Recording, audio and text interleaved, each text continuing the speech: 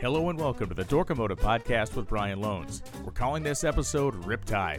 It's the story of the water speed record, an incredible quest over the last 120 plus years of innovators, of risk takers, and of people who have laid their life on the line to try to be the fastest man on the water the earth has ever seen. It's a story with many twists and turns, many of them on the dark side. This is Riptide. This episode of the Dorkomotive Podcast is brought to you by Gear Vendors Overdrives. For decades, Gear Vendors has been producing the highest quality, highest horsepower handling overdrives on the market. Easily installed behind a variety of manual and automatic transmissions, a Gear Vendors Overdrive is a transformative piece of driveline technology that takes even the hardest core 3,000 horsepower street machines and turns them into highway cruisers. The drastic increase in drivability and fuel economy are only a couple of the benefits that a Gear Vendors Overdrive unit can offer you and your hot rod. Check them out at gearvendors.com, and remember, Gear Vendors is the only overdrive that's guaranteed even while racing.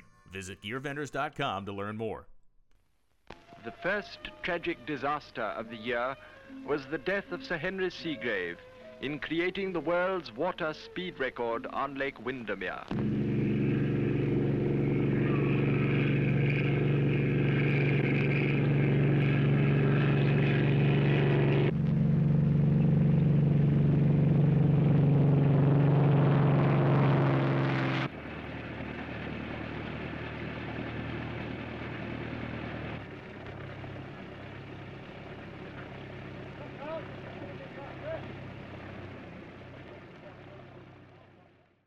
Welcome to Riptide. This is going to be an interesting episode. It is a story and a timeline and a historical layout that has captured my imagination over the last couple of months of research. Initially, something I thought would be a fairly simple, straightforward story to tell, meaning the history of the water speed record took many, many twists and turns, and you're going to hear about all of them, as it is a dangerous affair. This is not a feel-good story.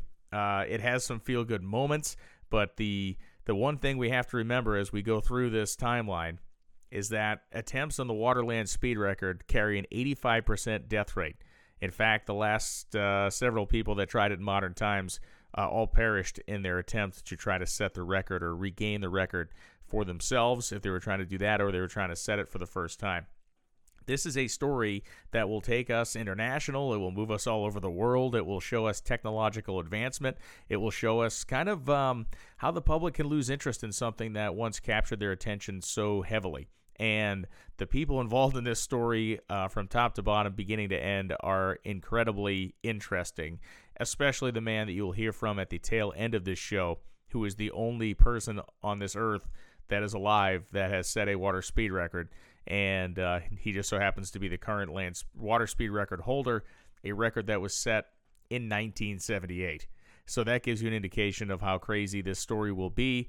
And, you know, one of the things when I started to put the information for this story together and kind of lay it out and try to understand how I wanted to make this show was, where do you start? Where do you start telling the story of the water speed record? Do you pick it up in the 1920s? Do you pick it up in the 30s, the 40s? It is a very difficult thing to start with, but I felt like for historical context, I wanted to take it back farther than that. And one of the things I wanted to mention right off the bat is that when we talk about speed records, typically we're talking about the most major impediment to a speed record is air, right? You have a car, you're trying to force the car through the atmosphere at as much speed as possible. The amount of power it takes to do so has to go up exponentially to keep setting faster and faster speeds. Aircraft, you can go to a higher altitude to thinner air. Ultimately, you're battling the atmosphere, and you're battling this invisible enemy known as air. The difference, of course, when we talk about the water speed record is that we're dealing with a substance that is 800 times more dense than air. That is the math of water. So when you have a substance that is 800 times more dense than air, it presents innumerable challenges to try to go fast through it. And that's why we'll learn over the course of our discussion here that the fastest way through the water is basically over it or on top of it. The technology and technological advancements we'll talk about over the course of this discussion about the water speed record really are interesting, and they are sometimes very basic, other times they are very vastly advanced. But the one thing that they all carry with themselves is after a certain point, the technological advances of going faster on water become esoteric, become theoretical and in so many ways become a patchwork of educated guesses, some clever engineering, and in the case of the current water speed record holder, some very intuitive thinking without a bleeding stitch of an educational background in engineering or mechanical construction or boat building. So the way we begin and end this story are going to be very, very different. And what I want to talk about here to start, we're going to go back to 1854, which seems ridiculous when we're talking about the water speed record, but this is the context of the time, and I think we need to talk about that to kind of establish the baseline for what the rest of this discussion will be. So in 1854, the fastest vessel known to man, and I say this vessel, I'm not talking about a little skiff, I'm not talking about a small little craft that would carry one person or two people, I'm talking about a significant vessel, was a sailing ship known as the Sovereign of the Seas. It was a clipper ship, and in 1854, it set the record for a ship traveling across vast expanses of land as it traveled at a sustained speed of some 25 miles an hour. And it basically had an innovative hull design that allowed it to ride a little bit higher in the waterline than other ships of its style, the clipper ships, if you will. And it was effectively the hot rod of its day when it came to the water. And hull design is going to be a constant evolution in this discussion and in this timeline that we talk about. But when we talk about the Sovereign of the Seas, we're talking about a big, multi-masted sailing ship hauling along in stiff wind at 25 knots. Now, this ship was 258 feet long, is about 45 feet wide, and it weighed 2,421 tons. Giant square sails, had a very sharp bow and stern, so that both ends were very tightly pinched together, almost like we'd see in the design of a massive canoe. It was built in 1852, and there was a captain named Donald McKay from East Boston who oversaw the construction of the ship, and unfortunately it lasted until only 1859 when it was wrecked and it sank. But when this ship went out, had a sustained speed of 25 miles an hour and was able to cover more than 400 nautical miles a day, it was global news. And having been able to go back and read some of the newspaper clippings from the 1850s, this was heralded across the world. And for the owners of this ship, it was a giant boon for their business. If think of it, if you're in business at that time in history, the way you're going to make the most money is to get your stuff from point A to point B as quickly as possible.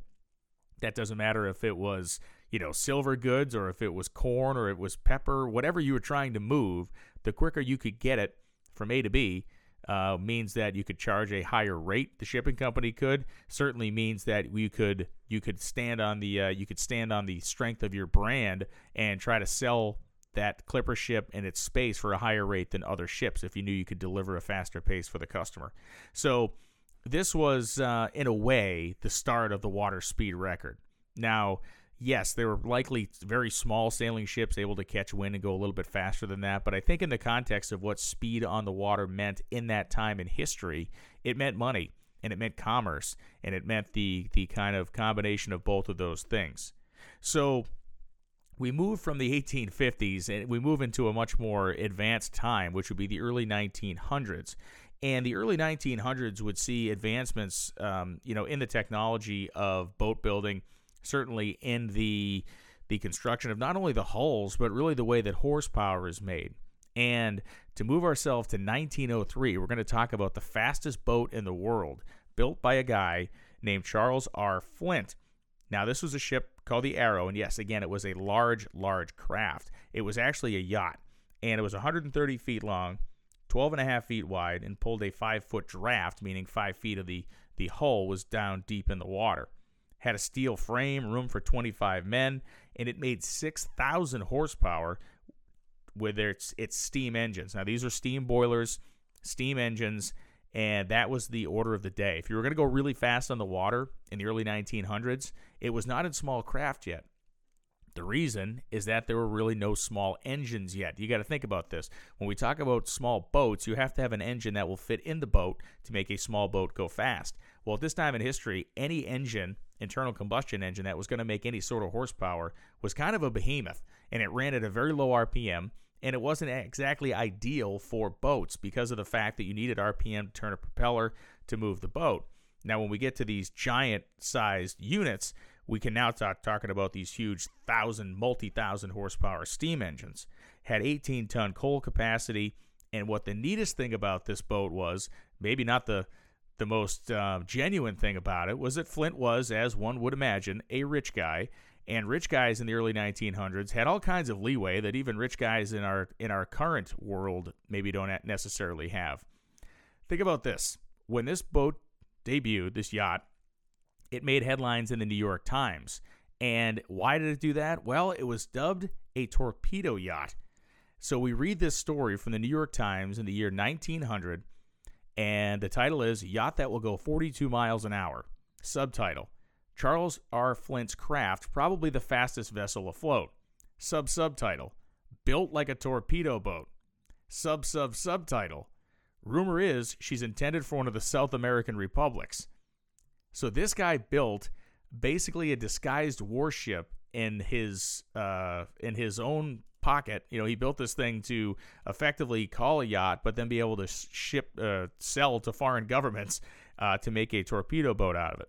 So I'll read you a little bit of the story because I find it to be very interesting and certainly indicative of the times of the early 1900s. Nyack, New York, October 31st, 1900. There was launched today at the Air Shipyards, this place, what will probably be the fastest vessel afloat. The craft is a steam yacht, Arrow, designed by C.D. Mother for Charles R. Flint of New York City. According to the general report, her guaranteed speed is 42 miles an hour, and it's believed that under pressure, even this rate can be exceeded. The remarkable speed which the Arrow is expected to develop is not her only interesting feature. When work was begun upon the yacht last winter, she was said to be intended for Mr. Flint's personal use, and is such still her ostensible purpose. It's rumored here, however, that she is being built for delivery to one of the South American republics as a torpedo boat. Her plans, so far as they have been made public, tend to confirm these reports. The model is said to show an armament of 4 rapid-fire guns and 2 torpedo tubes. It's also said that the American Ordnance Company, of which Mr. Flint is president, is building its Bridgeport works the guns that are to equip the Arrow. Mr. Flint's former service as an agent for several of the South American governments in the purchase of vessels and their equipment as men of war is cited in the confirmation of the Arrow's reported commission. The story then goes on to describe the construction and engineering of the yacht. In appearance, the new boat resembles a thick darning needle. Her bow is drawn out to a sharp edge, and there's a very slight resistance to the water. On the water, the yacht measures 130 feet, while her extreme beam is only 12 feet 6 inches. The extreme draft is 5 feet, and this is reduced to 2 feet 6 inches at the stern. Her frame is of finely tempered steel, and the hull consists of 2 sheets of mahogany planking, between which lies a canvas coating treated with cement paint. The deck is made from aluminum, with canvas-covered white pine flooring. Inboard are accommodations for a crew of 25 men and a private stateroom for her owner. The Arrow will have twin screws, each driven by a quadruple expansion steam engine. These are capable of developing 6,000 horsepower. An electric light plant that will provide 60 lights of 16 candle power and a searchlight of 3,000 candle power is also included in the yacht's equipment. Her coal bunkers will hold 18 tons, and her coal carrying capacity can be doubled in case of emergency. The total weight of the Arrow, when complete, will be little more than 60 tons. The boilers and engines will weigh about 31 tons.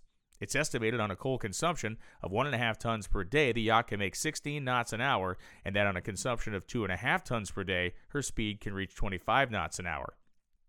The story goes on to say that the vessel will head to Newark and then go out on some sea trials. But the point of the exercise to me here is the fact that you have a guy that was formerly involved in the government somehow of South American countries in their purchase of war materials, basically privately building warships and selling them back to the South American governments. It seems like we live in a weird time. I do believe that the early 1900s may be weirder than the time we live in here, just because this is a pretty wild story, and it wasn't even uncommon. The research I did, the idea of a torpedo yacht became a fairly in vogue thing for rich guys to build, because they would end up with a cool pleasure boat that they could drive around for a while. And then once they got a little tired of it, they would sell it to a foreign government and make a bunch of money. They would then repaint it and mildly refit it for their more seafaring maritime war-style crews, and then they would have themselves a torpedo boat to patrol their shores. No, none of these were big enough to be like ocean-going, sink the major league battleship type of ships, but they were great shore patrol boats, and with the speed they made, they could be very pesky. There is no record that I can find of any of these torpedo yachts, if you will, used in any sort of notable combat or any sort of notable naval engagements, but just the idea that guys like Charles Flint could look around and go, you know what we're going to do? We're going to build a private yacht that also has torpedo tubes and guns, and we're going to sail it down to the South American continent, and we'll go ahead and just sell it to whoever the highest bidder is kind of a weird thing. So around this time, when we start talking about the power boats and power launches and auto boats, which are what they were called at the time, automobile boats. These are the type of boats we're going to concentrate the rest of this discussion on, because these are the type of boats that rapidly rise in performance, and they rise in performance for a couple of very good reasons. Engines begin to shrink down, power levels go up, and the hull designs that can be made on small boats become more fortuitous. You can make more use of the power. In 1904, one of the first kind of big deal powerboat races was held on the Hudson River. And again, we talk about automobile boats, and power launches was what the initial name of these craft were. And power launch was a phrase that was used for many, many years following this era. That one kind of hung around. But it was a man named Carl Riot in a boat called the Standard, which had 100 horsepower inline six that made 25 miles an hour, who set the fastest pace of the race. And in many ways, I think we really kind of begin to lock our discussion in on where this water speed record officially begins. Yes, the Arrow went 42 miles an hour at that same time in history, but the Arrow was not in any sort of a state to kind of go any faster, get any better than that. The power boats that we talk about here, the automobile boats, are the ones where we begin racing them. We see the competition rise, we see the hull designs, and of course the engine designs kick ahead. And it should be noted that Carl Riot was the lead engineer of the Standard Auto Company, so he was an auto executive at the time. And this fits a interesting bill that we'll be telling really throughout the rest of the story, and that's the fact that this is for the most part, with notable exception, and we'll talk about those notable exceptions, this is a realm of performance and record setting that is reserved for the ultra-wealthy, for the nobility, and for people who have just a load of money to spend on whatever they feel like spending. And Carl Riot at the time in 1904 certainly was one of those guys. That 100 horsepower boat had a pretty significant inline six engine. We're talking just one of these monstrous old school, almost stationary engines that they mounted into a hull, and it managed to kind of slog its way through the water at 25 miles an hour. At this time in history, there was no such thing as a hydroplane. We'll talk about the invention and the perfection of all that type of stuff. So these were a displacement style hull, and that's a term I want you to remember, and we'll be using that. So a displacement style hull is just that. As the boat is going through the water, the hull is displacing the water underneath the boat. It's not trying to go over it, it is physically going through it. And so we move ahead now about 5 years and go to 1910. When we move to 1910, we can start to talk about a real escalation, if you will, in this war of having the fastest boat. And by 1910, it has started to become almost an international contest. In fact, it has become an international contest. There's something called the Harmsworth Cup. The Gold Cup is established, and the competition heats way up, as does the danger level. Let's move in now to 1910 in the era of powerboat racing.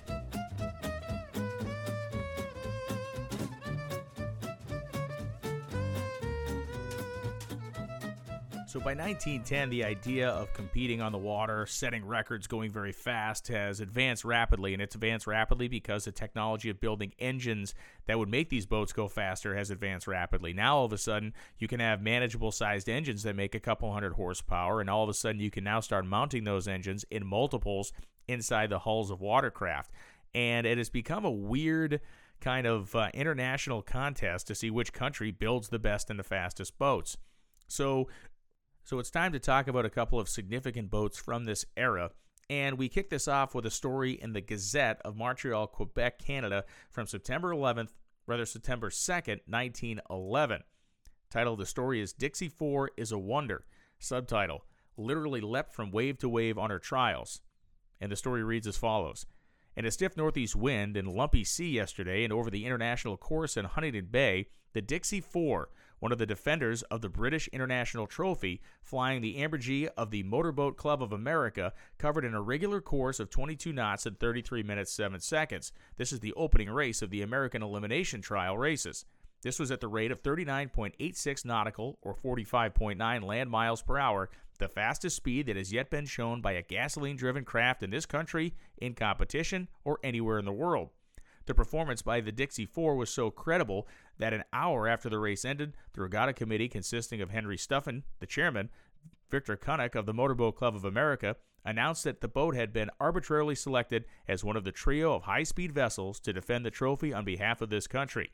Under the committee's ruling, the Dixie 4 will not take part in any more elimination trials, her showing yesterday having exceeded the most hopeful of expectations. The Dixie's speed is essentially a record in every particular.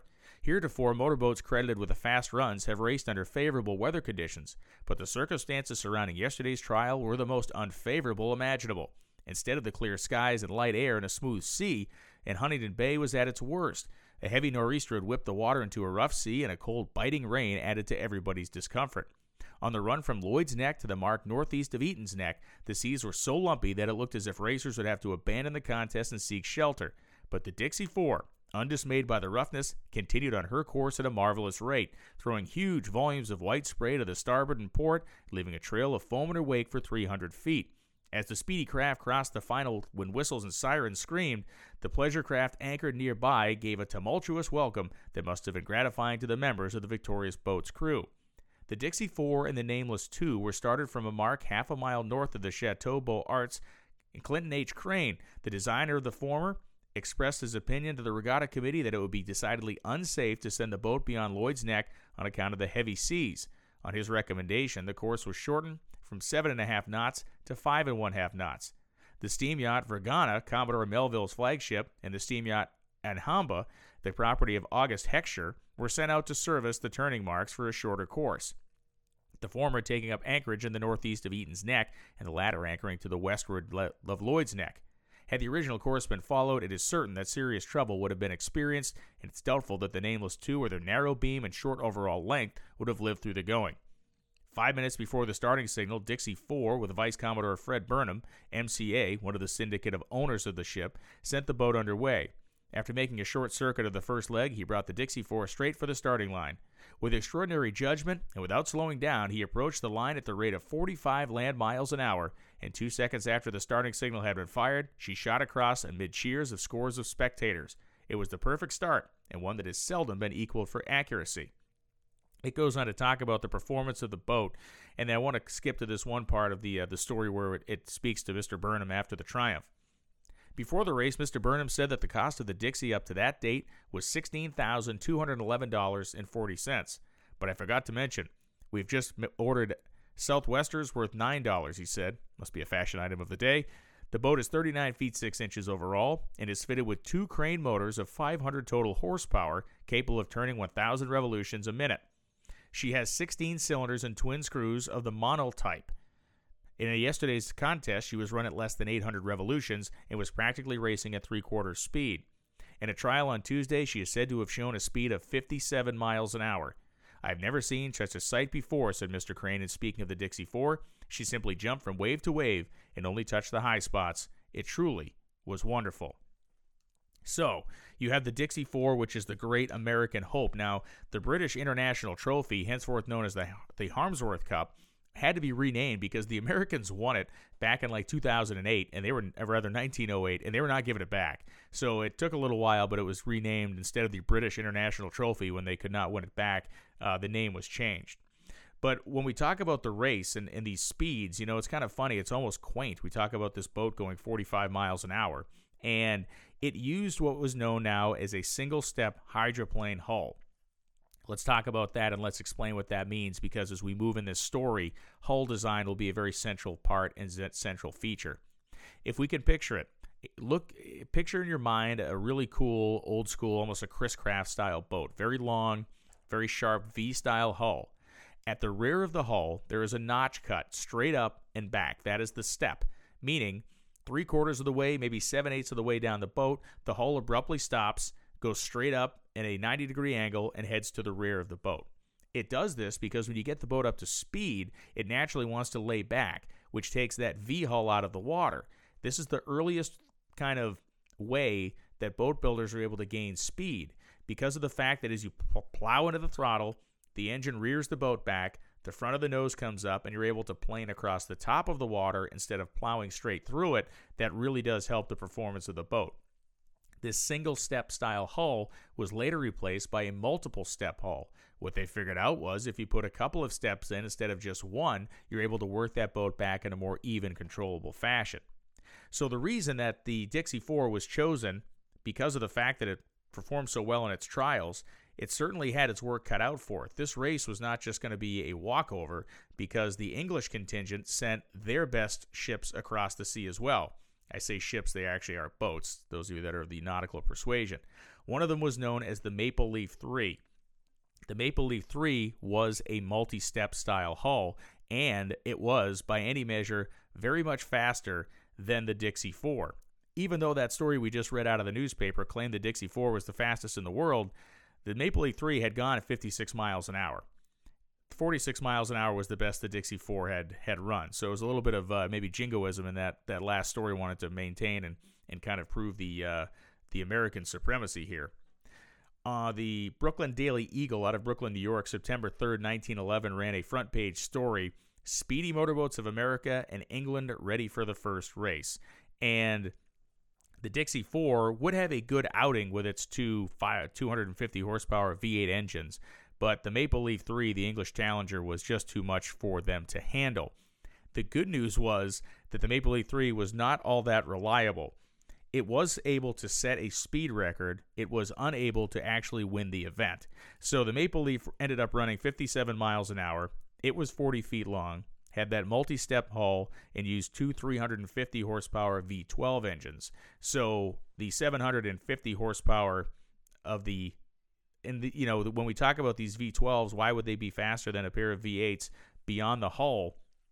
The V12 engines likely had a much shorter stroke, which allowed them to run at a higher RPM, which allowed them to spin their propellers faster. And propeller RPM at this time in history was kind of a make or break on speed. Propellers at this time were basically two-bladed. If you can think about it, we think about a boat propeller now and how beautifully crafted they are and almost aerodynamic looking, hydrodynamic, if you will. Back then, it was about as basic as an airplane propeller. Had two wings on it, and it would be spun through the water. The faster you spun it, the faster your ship and craft could actually go. Now, when the Maple Leaf went 57 miles an hour, it was certainly seen as a huge accomplishment. The Maple Leaf would go on to have a successful racing career. Dixie 4 had a pretty successful career as well. The unfortunate part of the Dixie 4, if you will, is when it's about 6 months after the race, the craft was at another event racing up by Buffalo, New York, and it crashed and killed a spectator, actually killed a young boy. So that crashed the boat. The boat was never really fully repaired. It was never sent back out. And the Crane brothers, who built the engines for it and did a lot of the design, were out of powerboat racing at that point. They did not want to be involved in it anymore. They did not feel it was safe, and they felt that they did not want to kind of risk their reputations, if you will, on that sport. But with the Maple Leaf, and certainly with the Dixie, the idea that you could go and make these hull design changes and then certainly feed them more horsepower and you'd have a much faster boat were the two breakthrough designs there. There is a book, and it's a fantastic book I've used as a great resource, called The World Water Speed Record by a guy named Roy Colley. And this book is an unflinching look back at the history of the water speed record. It's very detailed. It's an incredible trip through time, and it pretty much is the definitive history of this. Now, I'm going to vary on some things here, and I'm not going to dispute anything Mr. Colley says, but I'm also not going to go into the raw depth that he does. I want to make sure the show is of a somewhat manageable length. But let's jump from 1911 to 1915. The lessons learned on the earlier boats that we talked about, the Dixie, the Maple Leaf, get translated, and now the goal is to try to go 60 miles an hour. Still, 4 years later, nobody has gone 60 miles an hour on the water yet. There's a guy named Christopher Columbus Smith out of Algonac, Michigan, that is a boat builder, and he will turn into one of the central figures in this story. There is a group of investors that are interested in building a craft that can go 60 miles an hour on the water. They want to take this craft and make it into a world-class winner, and they feel like they can make money by doing exhibitions with it and certainly racing it at events like the Harmsworth Cup and others. So they build this boat. It's called Miss Detroit, and it's fast and it's successful, but it also bankrupts the guys that invested in it, and it does not break the 60-mile-an-hour barrier. So now we go to our book, The World Water Speed Record by Roy Cawley, and talk about the next iteration. And I quote, Mr. Detroit 1 was fast, but not fast enough, and fell short of the mile-a-minute title. The syndicate lost interest and could no longer afford to continue, so Smith started all over again and built Miss Minneapolis for 3 eager sportsmen from the area. He piloted it himself, and in an effort to sell it to any prospective owner, he took it down a measured half-mile of Put-in Bay in Ohio at the Interlake Yachting Association. Over 4 runs, he averaged 66.66 miles an hour, and it was an astonishing speed never before seen on water. It was some 16 years since a car had reached that same velocity. It's also worth noting that at the stage in 1915, the world land speed record, which was officially ratified, stood at 124.1 miles an hour. Nonetheless, it was impressive enough, and that afternoon on September 6th, the New York Times headline, Powerboat Queen, and followed with wins 1-mile title and sets new record in burst of dazzling speed. Christopher Smith's reputation was made, and his chance meeting with Gar Wood at that time was to have serious impact on powerboat racing and the attainment of speed on water. Before that, a surprising figure was to make an impact on the fastest vessel on water, Chase. You will not believe the man who is about to enter this story in the 1919 time frame. You're not going to believe the craft he built, and you're certainly not going to believe how fast it went. This episode of the Dorkomotive Podcast is brought to you by Gear Vendors Overdrives. For decades, Gear Vendors has been producing the highest quality, highest horsepower handling overdrives on the market. Easily installed behind a variety of manual and automatic transmissions, a Gear Vendors Overdrive is a transformative piece of driveline technology that takes even the hardest core 3,000 horsepower street machines and turns them into highway cruisers. The drastic increase in drivability and fuel economy are only a couple of the benefits that a Gear Vendors Overdrive unit can offer you and your hot rod. Check them out at gearvendors.com, and remember, Gear Vendors is the only overdrive that's guaranteed even while racing. Visit gearvendors.com to learn more. The man's name that enters this water speed record contest in 1919 is Alexander Graham Bell, the inventor of the telephone, an incredibly brilliant man. He has an idea for a vessel, the likes of which the world has never seen before, the likes of which the world will forget about soon after he built it, but the likes of which will be the fastest thing on water for a very short period of time, but nonetheless a period of time. He builds something known as a hydrodome, and a hydrodome is a vehicle that nearly defies description, but I'm going to try. Basically, what Alexander Graham Bell crafts, along with his partner Casey Baldwin, is something called the HD4. And if you can picture this, and I am going to ask you at times in this show to go to Google Images and look at some of this stuff, because as best I'm going to try to explain it to you, it is so kind of beyond what anybody's perception of a modern vessel looks like. You will not be able to see it in your mind's eye. As good as I think I am at this, it's going to be very difficult to actually equate this physical vehicle into words that you'll be able to understand. But think of it this way. Think of it as the center section of an airplane, that kind of tubular shape of an airplane, which is the hull. Think of 2 very large Liberty aircraft engines with propellers mounted above the hull, just like you'd expect to find in a seaplane style arrangement. It's designed to float, and it's certainly designed to move very quickly. What this has going for it, that up to this point in time nobody had tried yet, are underwater hydrofoils. And these hydrofoils, if we can think about it, are almost like ladders under the water. They're wings under the water. As this vehicle would increase in speed, these hydrofoils would raise the hull off of the surface of the water. The faster it went, the higher it rose. The higher it rose, the smaller surface it was planing on. So when we think about this idea, what Alexander Graham Bell has done in this particular instance, in a very extreme way, has proven the point that the further you get away from the mass of the boat being in the water, the faster you're going to be able to go. This vehicle did not use a propeller. It was using the power of the propeller engines. It did not use a propeller in the water, I should say. It was using the power of the aircraft engines with their airborne propellers to move it along. And it was able to go 70 miles an hour on a pair of twin 400 horsepower engines. This was just a very bizarre looking craft, and once they got the hydrofoils kind of, I don't want to say perfected, but once they got the hydrofoils even close to figured out, and they would increase the speed and it would raise up higher and go faster and faster, it was a revelation.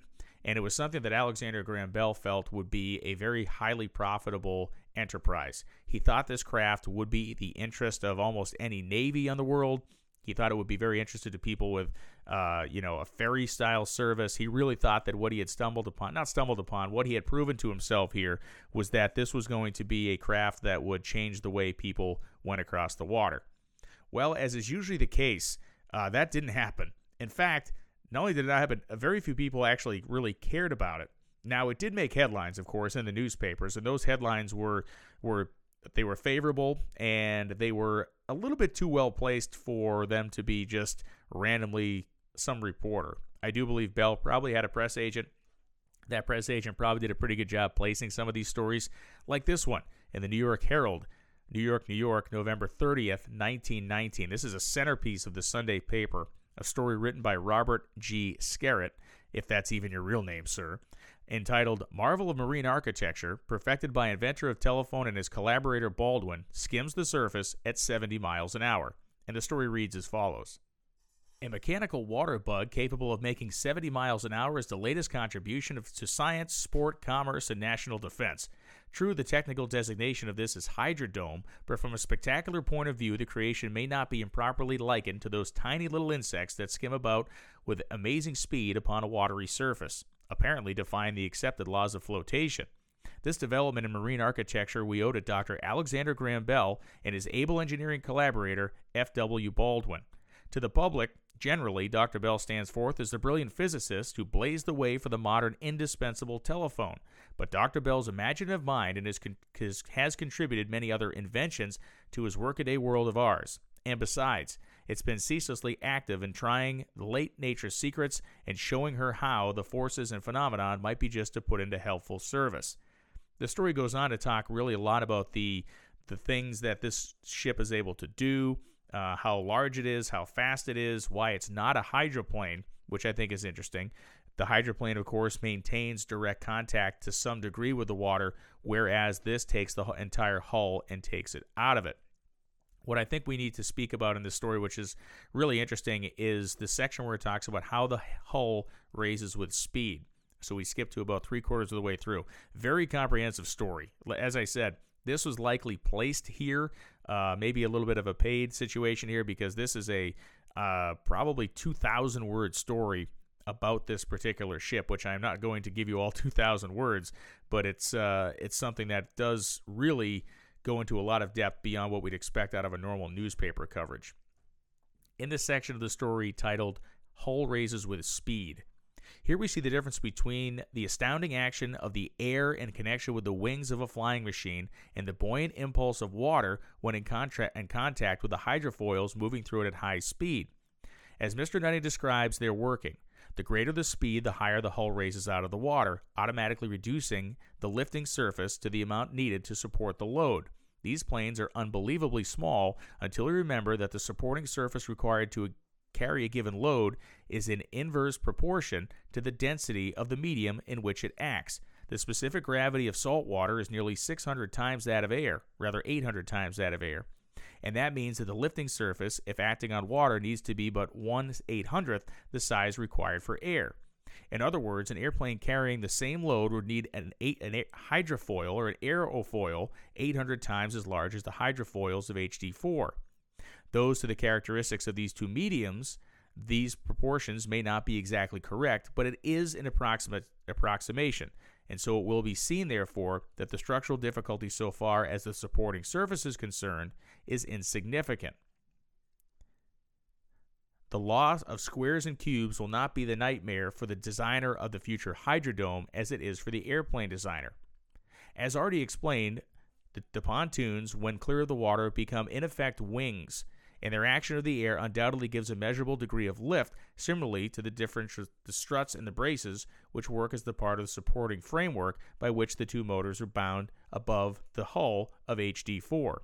According to Mr. Nutting, the function of this air surface, as well as that of the deck of the two pontoons, is to provide an air cushioning effect which plays the part of shock absorber when the machine is traveling in disturbed water.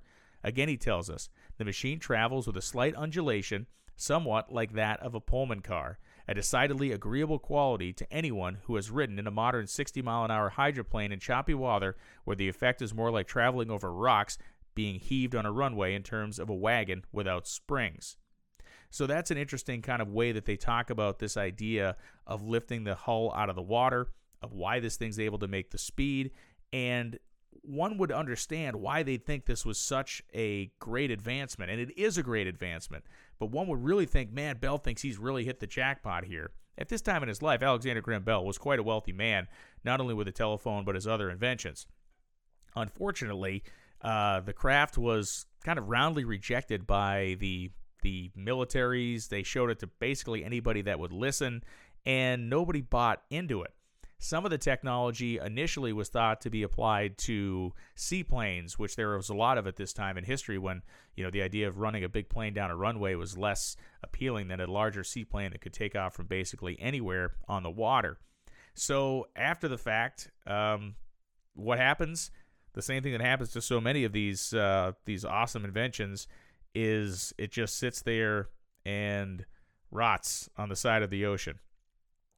So when we talk about the end of this craft, we kind of talk about its biggest day, which was September 9th, 1919, when Casey Baldwin piloted the boat to a speed of 70.86 miles an hour, beating the standing record of 66 miles an hour by 4, and Hydrodome became the fastest vessel on water. We quote again the world water speed record. Although both the British Admiralty and the United States Navy witnessed the run, neither considered making an order for the boat now that the First World War was at an end. The craft lay on the shores of Nova Scotia and was hardly used again, with Alexander Graham Bell dying just 3 years later, and it was an invention that was effectively lost among some of man's finest achievements. He will, though, forever be associated in nautical circles with designing a successful water speed record boat. Pretty neat stuff that Alexander Graham Bell plays a cameo, if not an insignificant one, here to move things ahead. Now we talk about 1920, and now we begin to get into this era where there's media coverage beyond just newspapers for a lot of this stuff. And I know I've been a lot of talking and not as much kind of audio that you're used to, but we're moving into the audio portion of this thing where we're going to hear a lot of these craft that were setting records. And when we get into 1920, it's time to talk about a guy named Gar Wood. And Gar Wood is a superhero in this story, one of the most brilliant mechanical minds in American history, and someone who you're going to come out thinking is a pretty badass dude by the time we're done here.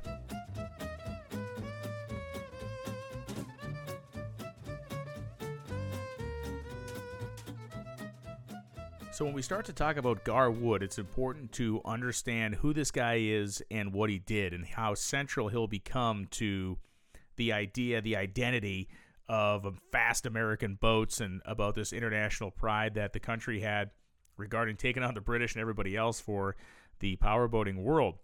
Gar Wood invented the hydraulic lift for a dump truck. And it seems like a small thing, but it was a revolutionary thing. He was a guy that was very inventive, intuitively very smart. He and his brothers and sisters were remarkably successful. He had a multitude of brothers and sisters, and they all went on to own companies and be kind of industrialists or creators, or they were all highly successful. They were not drinkers. They were not smokers. They were not really anything. And it was basically Gar and his brother George, out of all these kids, were the only two that really caught the bug of racing. Gar was, again, intuitively, mechanically genius. He was a young guy. He saw somebody trying to unload a truck full of coal. And back in the day, before the hydraulic dump truck existed, that was a hand crank job. You had to hand crank the bed of the truck up. It was backbreaking work. And he looked at it, took a piece of a hydraulic ram off of a boat that his father had, and this hydraulic ram was somehow used to reverse the engines on this ferry boat his dad had. Used one of those hydraulic rams, attached it to a truck chassis, built a pumping system for it, and lo and behold, at the basically move of a handle, you could dump an entire truck bed with an immense amount of weight in it. And Gar Wood would parlay that one invention into a multitude of different things. He invented a hydraulic winch that became almost ubiquitous on Army trucks and stuff like that during the World War I time frame. So needless to say, Gar Wood was, by the time we start talking about the late teens, was an incredibly wealthy man. And we mentioned that boat earlier, the Miss Detroit boat, that was not fast enough to set the mile-a-minute mark on water that was built by Christopher Columbus Smith, which we'll just shorten to Chris Smith. Gar Wood bought that boat, and as a proud guy of his time, he went into a meeting where that boat was going to be auctioned off. You know, as I mentioned, that boat was owned by several different people. They had this syndicate, if you will, and the owners were trying to figure out what they were going to do. They were going to raffle it, do all this other stuff. They wanted $1,800 for it, big amount of money at the time. And Wood, who nobody had any idea who he was in that particular crowd of people, raised his hand at the back of the room, said, I'll give you $1,000 on the spot, and I'll give you the rest of it over the next couple of months. And they said yes. It wasn't like it was a big debate. They thought they were going to lose their shirts on this thing, and they kind of did, but they sold it for the asking price. Garwood bought it, immediately began to race it, and immediately, within like 2 days, hired Chris Smith and bought his company. He bought Chris Smith's company, hired him as his boat builder and designer, and it was one of the most brilliant things that he could have possibly done. And this is what executives do, right? This is what smart people do. They recognize talent, and they employ that talent to the best of their ability. So after he buys Miss Detroit, the C.C. Smith and Boat Engine Company also comes under his purview and ownership. And this was in 1916. By 1917, he is beginning to just dominate powerboat racing in America. And in 1920, after just mangling everybody in this country, he decided to go international and take on the Harmsworth Cup. And he did this with a series of boats known as Miss America. And these are some of the most beautiful powerboats ever built. They are some of the fastest powerboats, certainly of their era. I mean, he did not waste any time as far as the record setting went, as far as bringing the fight to the rest of the world. And when we start talking about his early records, this is a boat that was built with two 500 horsepower Liberty engines, which are normally found in airplanes at the time. In 1921, he went 80.567 miles an hour, blasting the current record by 10 numbers, becoming the first man to go over 80 miles an hour on the water. Now, in 1921, he sets that record, and as we look at the timeline of record setting for not only Garwood, but just the way everything went, 1921, he goes to 80. In 1924, a guy named Jules Fisher, and I'm not going to go down this road very far because it's just bizarre. He builds a thing called the Farman Hydroglider, which is effectively an airplane that just flies very low over the water. And it does at some point touch the water, so Hydroglider was given the record in 1924 at 87 miles an hour. Then we go back to 1928 and get back on track here with the Wood brothers.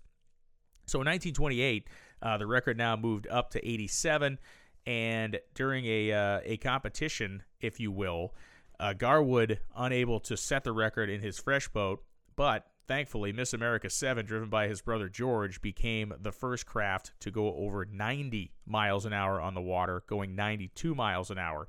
And at this point, the boats are using these big Packard engines. Again, we're taking aircraft engines still to this point to make these big speeds. And these are some of the most powerful vehicles on the planet at this point. Locomotives at this time, the big giant steam locomotives are making thousands of horsepower. But when we talk about the records that are being set and how they're being set, as far as piston-driven stuff, internal combustion stuff, these are some of the nastiest records set. The newspaper reporting of the 92-mile-an-hour record was big time. We look back at the Brooklyn, New York Times Union on September 4th, 1928. An AP story entitled "Speedboat Goes 92 Miles an Hour," subtitled "Garwood's Miss America 7, driven by his brother, shatters all records." Detroit, September 4th.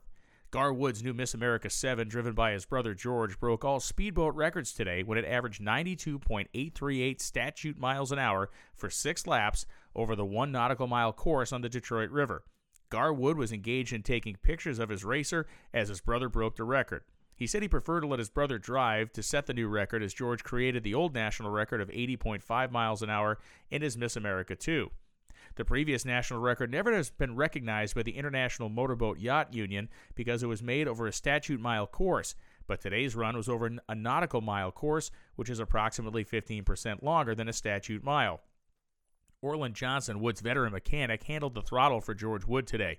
He was at the engine when Garwood won the British International race for the Harmsworth Trophy in the Detroit Yacht Club Regatta Saturday and yesterday. He said the twin 12-cylinder engines were not turning more than 2,300 revolutions per minute at any time during the trial, and they're capable of 2,500 RPM. Higher gears on the propeller made its speed 3,450 RPM, but Johnson said that the two Wood brothers believe in a different propeller type will allow a Miss America 7 to travel at 100 miles per hour. And this is when we arrive at a seminal moment in this entire chase.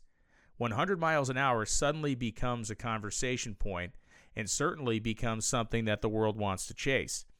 The British have been, I don't want to say humiliated, but the British have been put back in a place that they are not comfortable with in chasing these Americans. The British have held the land speed record for many years. They pride themselves on being a very technically advanced society, of course, and these records are a moment and a piece of national pride. So to have Gar Wood and the Wood brothers, George included, kind of eating their lunch for him, beating him in their Harmsworth Cup, making him look bad in the process, it doesn't sit very well. And it doesn't sit very well for one particular guy named Harry Seagrave. And Harry Seagrave is determined to take the record back for England.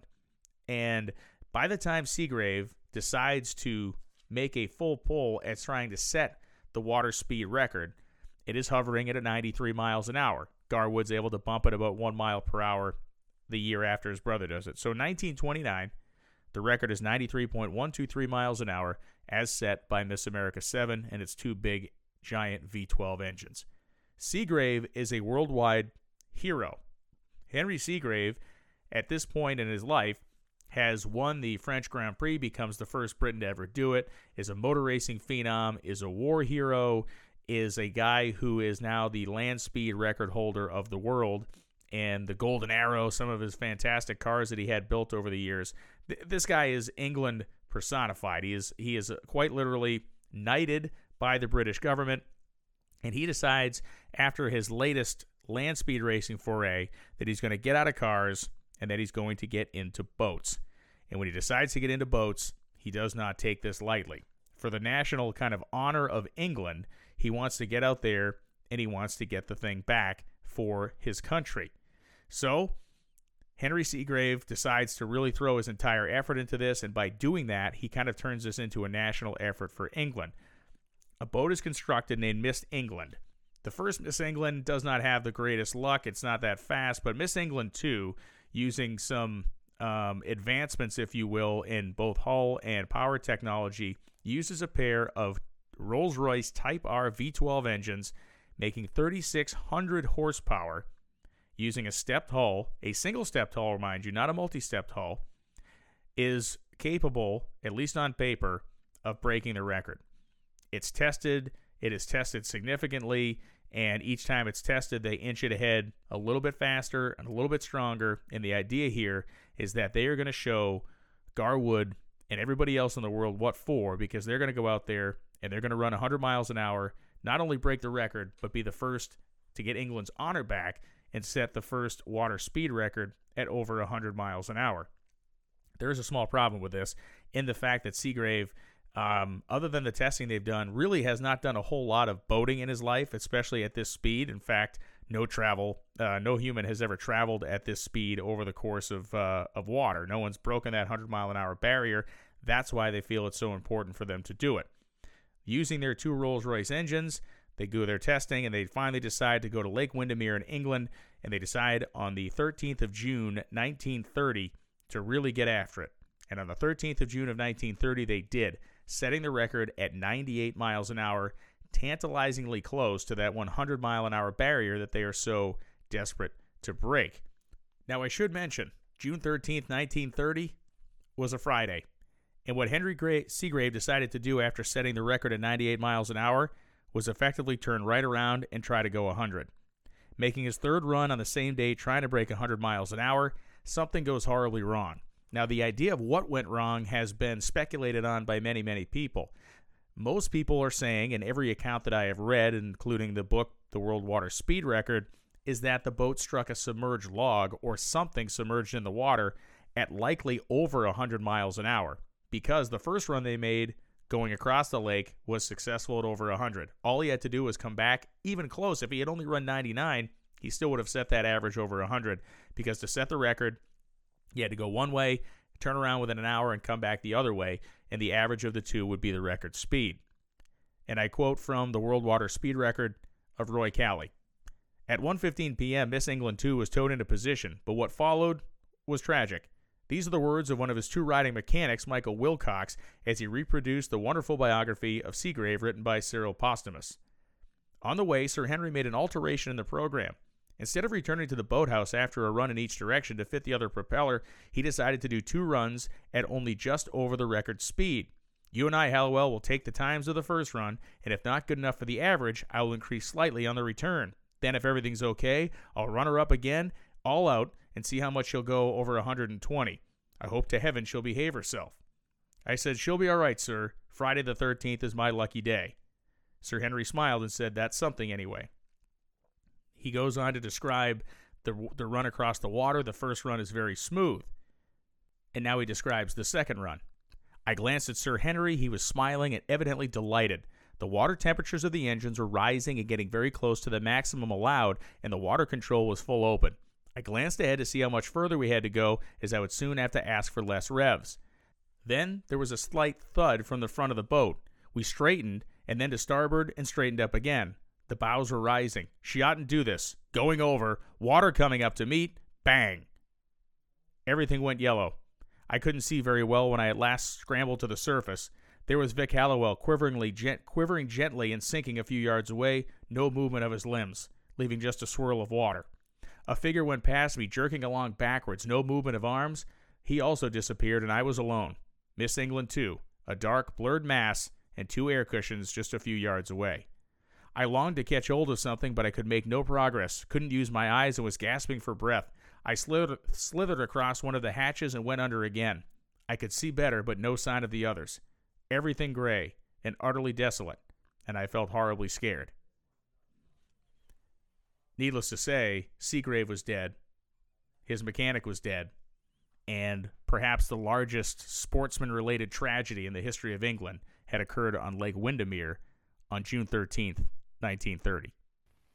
The first tragic disaster of the year was the death of Sir Henry Seagrave in creating the world's water speed record on Lake Windermere.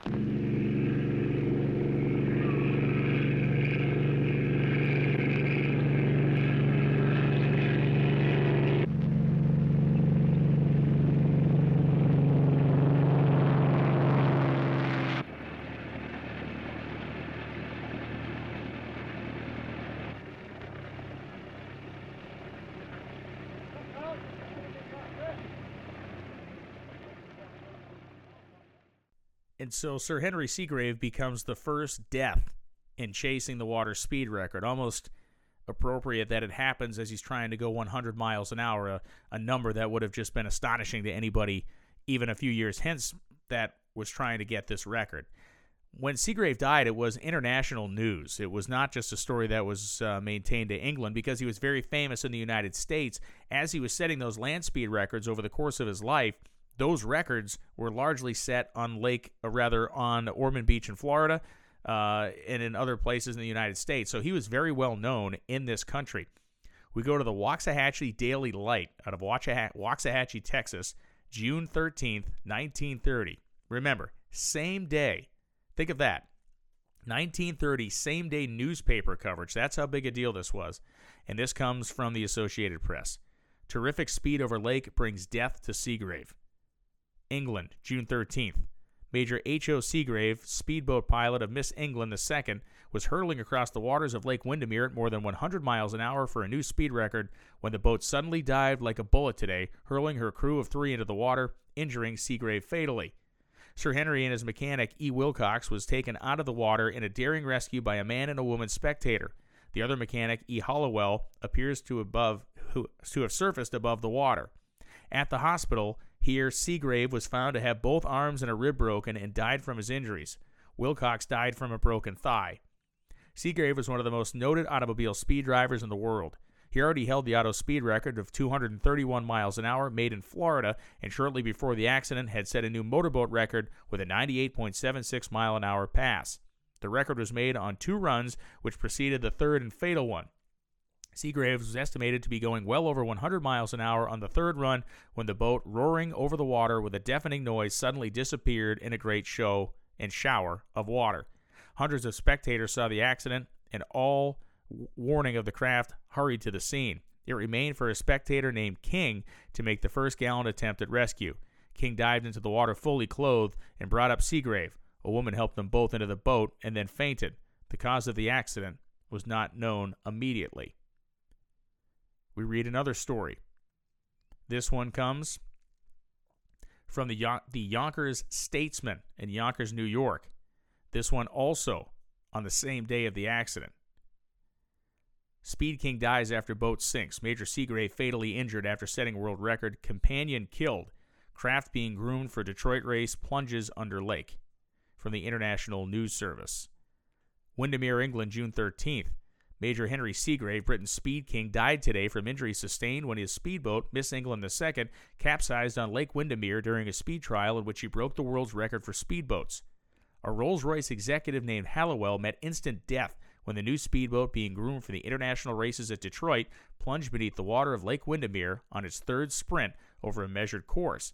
Major Seagrave was hurried from the cockpit and sustained injuries which later caused his death. Seagrave, who was knighted by King George after breaking the world's automobile speed record at Daytona Beach last year with a pace of 231 miles an hour, hovered between life and death for several hours in a hospital. Although unconscious for most of that time, he awoke at intervals and asked questions concerning the fate of the other two men who were in the craft at the time it turned turtle. Both Major Seagrave's arms were broken, a rib was fractured, and he sustained internal injuries. M.W. Wilcox, Seagrave's mechanic, was the third member of Miss England's crew who was seriously injured. Like Seagrave, he was thrown clear of the speedboat when it capsized.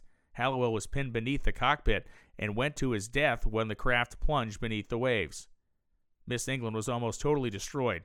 An explosion destroyed a large portion of her hull soon after the dive when the craft settled in 240 feet of water. That audio clip I played you of the audio of that news report, if you will, which would have been kind of a newsreel from back in that time, the very somber British voice declaring the passing of Seagrave. What you heard was the boat at full song, that giant Rolls-Royce engine roaring across the water, and what you heard at the end was the boat sinking. There is footage of the boat after they have recovered the two dead bodies, unfortunately, and the one guy that was barely hanging on to life, sinking kind of bow up into the water. So what happens next? Well, for the English, not much, at least initially. What happens next in America is that Garwood builds a boat that is going to become an absolute legend in the world of powerboat racing. And it's kind of the lead-up, the prelude to the legend.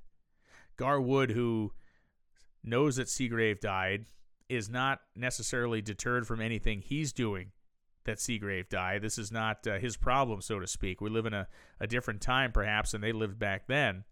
But what's so interesting is that these guys were never really dissuaded by the bad stuff that happened to anybody else. And so for Garwood, the only idea now is like, well, the biggest threat for me going 100 miles an hour first is gone. And so what do I do now? Well, it doesn't take him very long. The 100-mile-an-hour barrier is broken by Garwood on March 30th, 1931. And it is a 2,200 horsepower version of his Miss America series. This is Miss America number 9. And so when we talk about the record, Garwood, multimillionaire speedboat driver, sent his Miss America 9 skimming over placid waters here today at more than 100 miles an hour and laid claim to a new world speedboat record for both the statute and nautical miles. He claimed the record for a statute mile with a speed of 101.154 and the record for the nautical mile with a speed of 102.256. Olds A. Porter, American Automobile Association timer and representative of the American Powerboat Association, clocked Wood's runs, which were made on Indian Creek River near the racer's winter home, which was a giant estate, by the way. The first two-way run of the day over the statute course was officially clocked for an average of speed of 100.6 miles an hour, but will not be offered by Wood in his claim for the world speedboat record. The 102.256 mile an hour mark set shortly after noon on the statute mile course will, if accepted, supersede the 98.78 mile an hour record set last year by the late Henry Seagrave on Lake Windermere in England just prior to his death. At the conclusion of the day's racing, he sat in his home here and announced he planned to build a boat 20 miles an hour faster than Miss America 9, whose 2 engines delivered a total of 2,200 horsepower. I will buy engines capable of 4,000 horsepower for the new boat, he said. I may have to go to England to buy them, but I will do it if necessary. Seagrave had engines of this power, which he sent his record last summer, and if American manufacturing does not supply them, I will go to foreign manufacturers for them. So, it's pretty interesting. This 100-mile-an-hour mark was a big deal. The newspaper reporting again in 1931 was enormous, and it is again another kind of affront to the British sensibility that it is an American who has taken this 100-mile-an-hour speed. And so because of that, they decide that, the English are not going to sit around and just let this happen. They, too, are going to mount themselves a major league charge. So we talk about March of 1931 having a record set. Well, we don't have to wait far to see that record broken. In fact, it is only a month later in 1931 that another guy steps up to the plate to break a record. And this guy is an Irishman named K. Don, or more accurately, K. Ernest Donsky. Now, for reasons that you can probably understand, he went by K. Don. It sounds cooler. He just did that. This is another maverick dude. He was born in 1891. He was a World War I pilot that saw some service on the Western Front, and he started racing at Brooklands, the famous racetrack in England, after World War I. Now, Don was no stranger to setting records. He set records in cars at Brooklands, like the lap record, and he also set records in boats doing different things. In fact, he set a record of a kind of back and forth across the English Channel at one point when he was a young man. So this is somebody who certainly has some experience in terms of setting records. And in 1931, he was tapped to drive Miss England 2, which was resurrected from the bottom of Lake Windermere, rebuilt to be stronger, better, faster. And at this time in history, it was kind of an interesting pick because K. Don, after having several successes in the world of speed records and kind of gaining himself a little bit of a foothold and following in England, mounted a charge to set the land speed record of the world in a car called the Silver Bullet, which was a 4,000 horsepower, 8,000-pound car that fell 45 miles an hour short of setting the world speed record on Ormond Beach in Florida. And it was an embarrassing and complete total failure to actually experience what he did. He shamed himself, shamed the nation. It was not good. And a guy named Lord Wakefield, who was the one that out of his own pocket paid the money to have Miss England brought to the surface, repaired, and brought back to racing form, is the one who called K. Don and suggested that he drives the boat. So, in an astonishing twist here, it's not really that astonishing. It's just it speaks to the kind of craziness of all this that we're going to be talking about through this whole show. These guys are trying to go better than 102 miles an hour, okay? They're not trying to go 250. They're not trying to go 300. They're trying to go better than 102. What is the solution to this? They decide to ship the boat to Argentina, okay? I don't know why, but they found some body of water in Argentina, a river that they wanted to use, and it did work. At incredible expense, it did work. And the proof is here in the pudding. Because, again, 1 month after Gar Wood goes 102, the story, which is published in the Altoona Tribune, Altoona, Pennsylvania, April 3rd, 1931, K. Don breaks speedboat mark. British racer travels 103.49 miles an hour to better Gar Wood's recent speed record. And the story reads, Parna de las Palmas, Argentina, April 2nd. K. Don, British racer, split the muddy, swollen waters of the Parana River today, setting up what would be claimed as the new world speedboat record at 103.49 statute miles an hour. The mark, if it is accepted as official, is better than Gar Wood's 102.56, gives Miss England, the craft in which Sir Henry Seagrave was killed, the speed supremacy which Gar Wood snatched from her. Don set his new mark on the third attempt over an isolated stretch of the river. 2 previous trials resulted in failure when the aluminum exhaust boxes burned out. At dawn, the boat was towed to the head of the course, and Don, along with a couple of mechanics, put on life preservers and took her thundering downstream in a cloud of smoke for 4 practice runs. In one of the morning tests, Don said he had touched 100 miles an hour. In the afternoon, he roared upstream, spun around, and started back for the record. She seemed to shoot by like a shell out of a big gun, and the crowds who had waited all day long to see some action gasped at the tremendous speed. A following and telling follow-up story here. It actually runs right in the same column. Dateline, New York, April 2nd. Gar Wood, who set a world's record of 102.28 miles an hour over a nautical mile course at Miami Beach last month, was told today that Kay Don had apparently bettered that mark in Miss America 2 in Buenos Aires. I'll say this, Wood retorted when he was asked if he expected to take Miss America 9 out if the mark Kay Don had run was proven to be official, that my boat is right out there in the Indian Creek, and that I'm leaving for Miami Beach tomorrow. We didn't run our fastest mile by any means when we set the record, he said and chuckled. We'll see about it when we get down the official time on Don's run that he made down south. And this is it. So what we have now is the birth of what will be, for a couple-year period of time, the greatest rivalry in the world water speed record history. Much like we had Breedlove and Arfons in the 1960s on land, we have Gar Wood and Kay Don in the 1930s trying to set these records on water. And to me, it's one of the most compelling, kind of interesting parts of this entire story.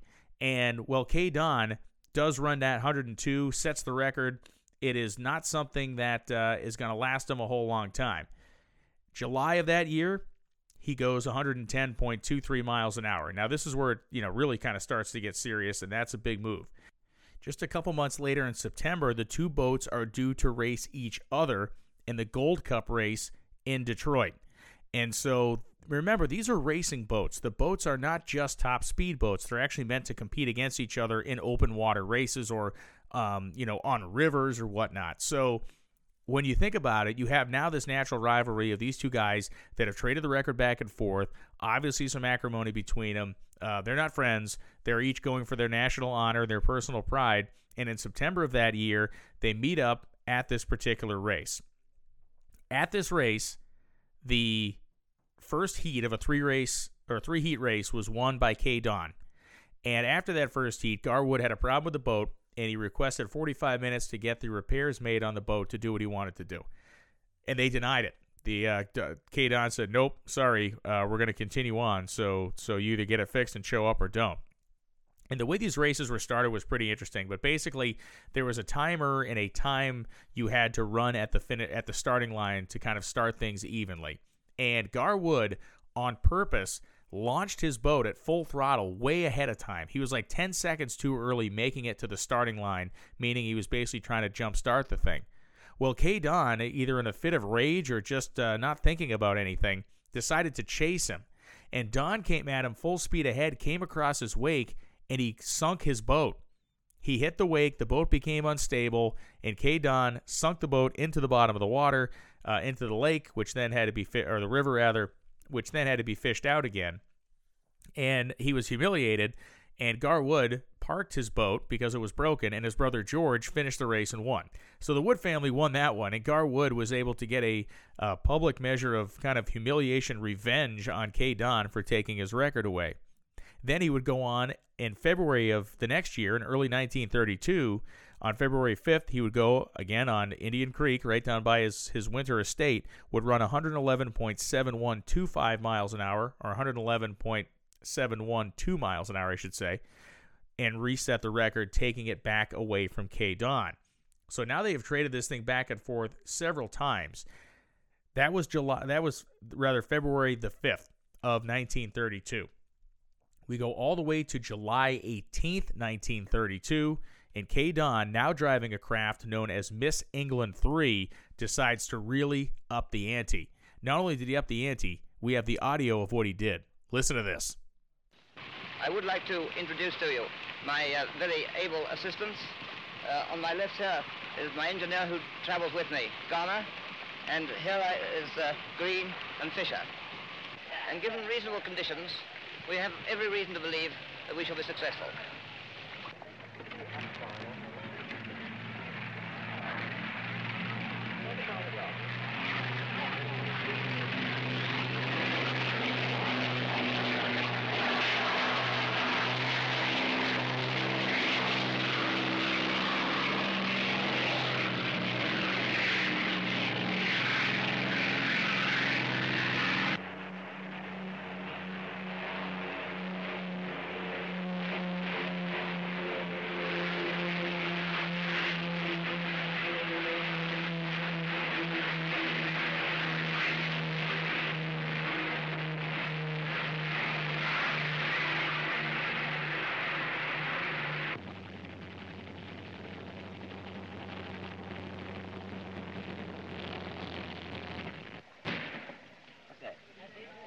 K. Don's done it. He's broken the world speed record.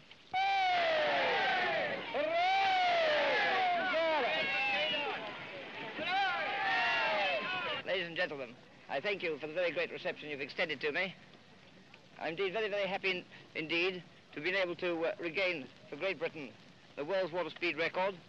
So what you just heard was Miss England 3 setting the speed record at 119.81 miles an hour, just shy of the magical 120-mile-an-hour mark.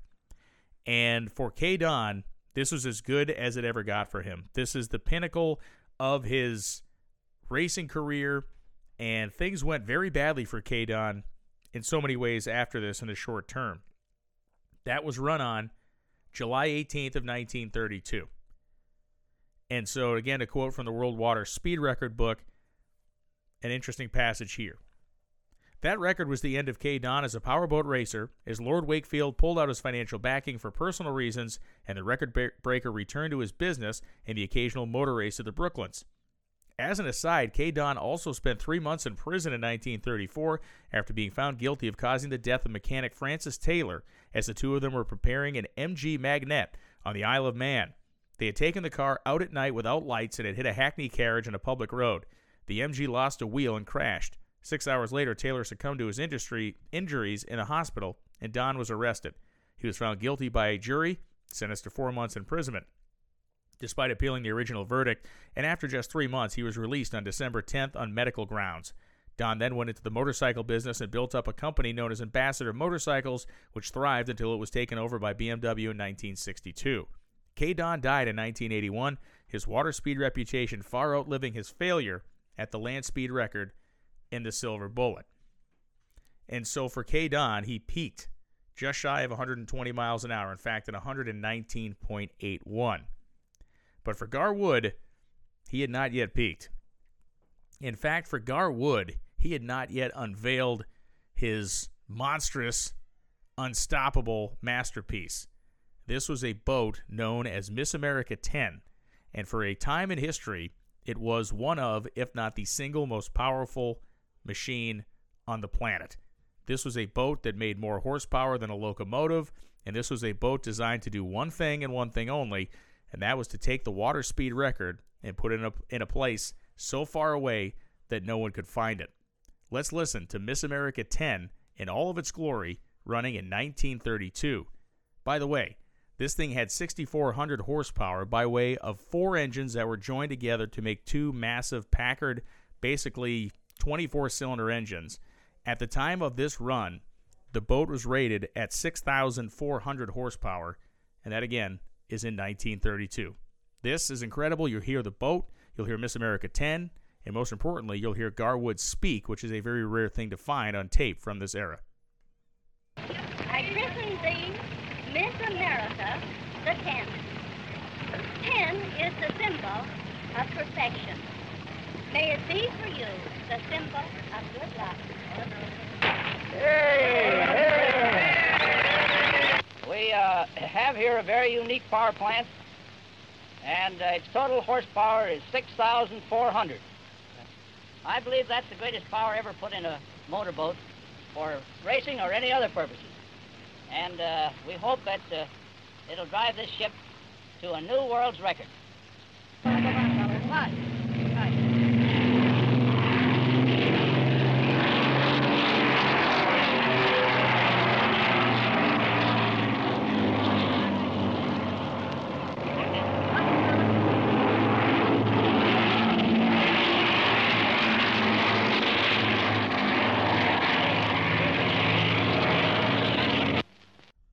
And so that is the sound of Miss America 10 being christened and Miss America 10 running across the water. Now, that would not necessarily a record run, but that was one of the kind of a press appearance the boat made. K. Don went 119.81 miles an hour on July 18th of 1932. It was just a couple months later, September 20th, 1932, that Garwood laid the hammer flat on this incredible boat that he had made and averaged a 124.86 miles an hour, decimating K. Don's record, breaking the 120-mile-an-hour barrier for the first time in history, and cementing himself as of his era, the greatest boat racer in the world. This was a 38-foot-long, 10-foot-wide boat that was basically, they took the engines, these 4 Packard engines that they linked together lengthwise, 2 and 2. They built the boat around the engines. A guy named Nat Leese, L-I-S-E-E, did the boats at this point. Chris Smith and Wood had split up earlier before this boat was built. So Nat Leese did the work. The boat would burn 480 gallons of fuel per hour, 10 gallons of fuel per mile. They called him the Silver Fox, and for good reason. So Garwood, who had won every Helmsworth Cup from 1920 to 1933, and I should say the Wood family because his brother snagged 1 or 2 of those when his stuff broke, but the Wood family won every single one of them from 1920 to 1933. Wood effectively retires after this. Now, he did make some runs after it, and he did run the boat, but really after he'd done the 120-mile-an-hour record, 124 and change, he decided to step away. He steps away as a 6-time record holder, something he did over the course of 12 years, and he was a guy who was a national hero for so many reasons, but really the boat racing certainly cemented it. And when we talk about how big a deal it was when he went over 120, I want to talk about some of the kind of press that he got from doing this, including this one story that was published in the Times-Dispatch of Richmond, Virginia, September 21st, 1932, entitled "Wood Breaks Don's Speedboat Mark with 125-mile-an-hour Dash. Record returns to U.S. as Miss America 10 catapults over measured mile on St. Clair River at fastest pace ever set on water." Algonac, Michigan, September 20th. Garwood brought the world speedboat record back to the United States today by sending his Miss America 10 catapulting twice over a measured mile at the St. Clair River here at an average speed of 124.91 statute miles an hour. The former record of 119.75 miles an hour was made on Loch Lomond, Scotland, on July 18th last by Kay Don, a British speedboat pilot who unsuccessfully a fortnight ago tried to wrest the Harmsworth Trophy from Wood. Wood, after the record-breaking run, said Miss America's 4 12-cylinder engines had not been wide open in today's effort, and that he knew the big mahogany-hulled Thunderbolt could go faster. "How much faster, I can't say," he said. "The motors were making 2,500 revolutions a minute. Their limit with safety is 2,700 revolutions a minute." "Tells timer he's coming" is the subtitle. There was a little ceremony about today's trials. Twice before the Saturday and again yesterday morning, Wood brought out Miss America 10 to attempt a new record, only to be balked by the weather with the electrical timing equipment, and finally by a broken collar in one of the hydroplane's gearboxes. Today, he brought Miss America 10 out of his boat well, warmed up the engines with a few preliminary turns out of sight of the measured mile, and then notified the timers that he was coming. He came faster than any human ever before has traveled on water with a deafening roar, the exhaust of her 48 cylinders. Miss America 10 shot across the starting line, a streak of glistening brown, and she was gone. Less than half a minute, and the word came back. Miss America covered the statute mile in 28.86 seconds. A few seconds more, and the timer announced time for the nautical mile of 33.32 seconds. Converted into the statute miles, this was a new rate of 124.41 miles an hour. It's a new world's record, the timer announced. Wood, however, had another run to make. He swung wide after competing the first mile and thundered down again upon the starting line. Miss America 10 presented almost the same picture, a thin wisp of smoke issuing from her upright exhaust tubes and high spray reaching up from her stern. Then the downstream dash was clocked at 125.42 miles an hour, and a third upstream trial was made, but it was timed at 122.17, and Wood then took the boat, throttled down, back to its well, announcing he was satisfied with the average for the first 2 spurts of 124.91 statute miles an hour. He said afterward that he was uncertain whether he would try again. Any proof that this craft can go even faster than today? Wood pointed to the 126.92 miles an hour speed it registered in an unofficial warm-up spurt. So again, you can see kind of the national pride that is exhibited here when we talk about this record breaking, and it went into newspapers across the globe, including the Pequea Daily Call from Pequea, Ohio on September 20th, 1932. And this is another story. This one comes from the Hearst News Network in Algonac, Michigan. Garwood drove Miss America 10 to a new world's record for motorboats on St. Clair River here today when he set the huge craft hurtling twice over a measured nautical mile for an average time of 124.91 miles an hour. Over the nautical mile, Wood made 124.41 miles an hour for the first run and 125.42 for the second, and an average of 124.01. And it goes on again, tell the story about the boat looked like a blurring streak, and people were yelling, "Here he comes!" and they'd watch from the side. One of the interesting thing is the last paragraph of the story that says Miss America 10 was lightened nearly 1,000 pounds from her racing weight for the run by removal of 3 of the 4 gasoline tanks. 4 12-cylinder Packard motors tuned up to 6,400 horsepower were beating a steady tattoo as Wood and his mechanic Orland Johnson headed into the stretch of quiet water with their timers checking the movements. There was no falter as Johnson slowly opened the throttle wide and let the boat extend itself to the utmost for the run. It was an example of sheer strength combined with a superior design. The boat weighed 7 tons as it was run today, and it rode the waters with just a minute portion of the bottom touching the waves. And again, as mentioned, this is a stepped hull boat. V in the front, the stepped hull, so when it's at speed, it climbs up on that step, and very little of the boat is actually touching the water. This is the high water mark for Garwood as far as boat racing. His career as a businessman and his career as a kind of an American mechanical folk hero would go long into his years. He would live until the early 1970s, and there is a better than average chance I'm going to make a complete episode of this show about Garwood, because as cool as the boating exploits are, so much of his life was even cooler than that. And for the interest of moving our discussion ahead, we go from one legend in this chase for speed on water to another.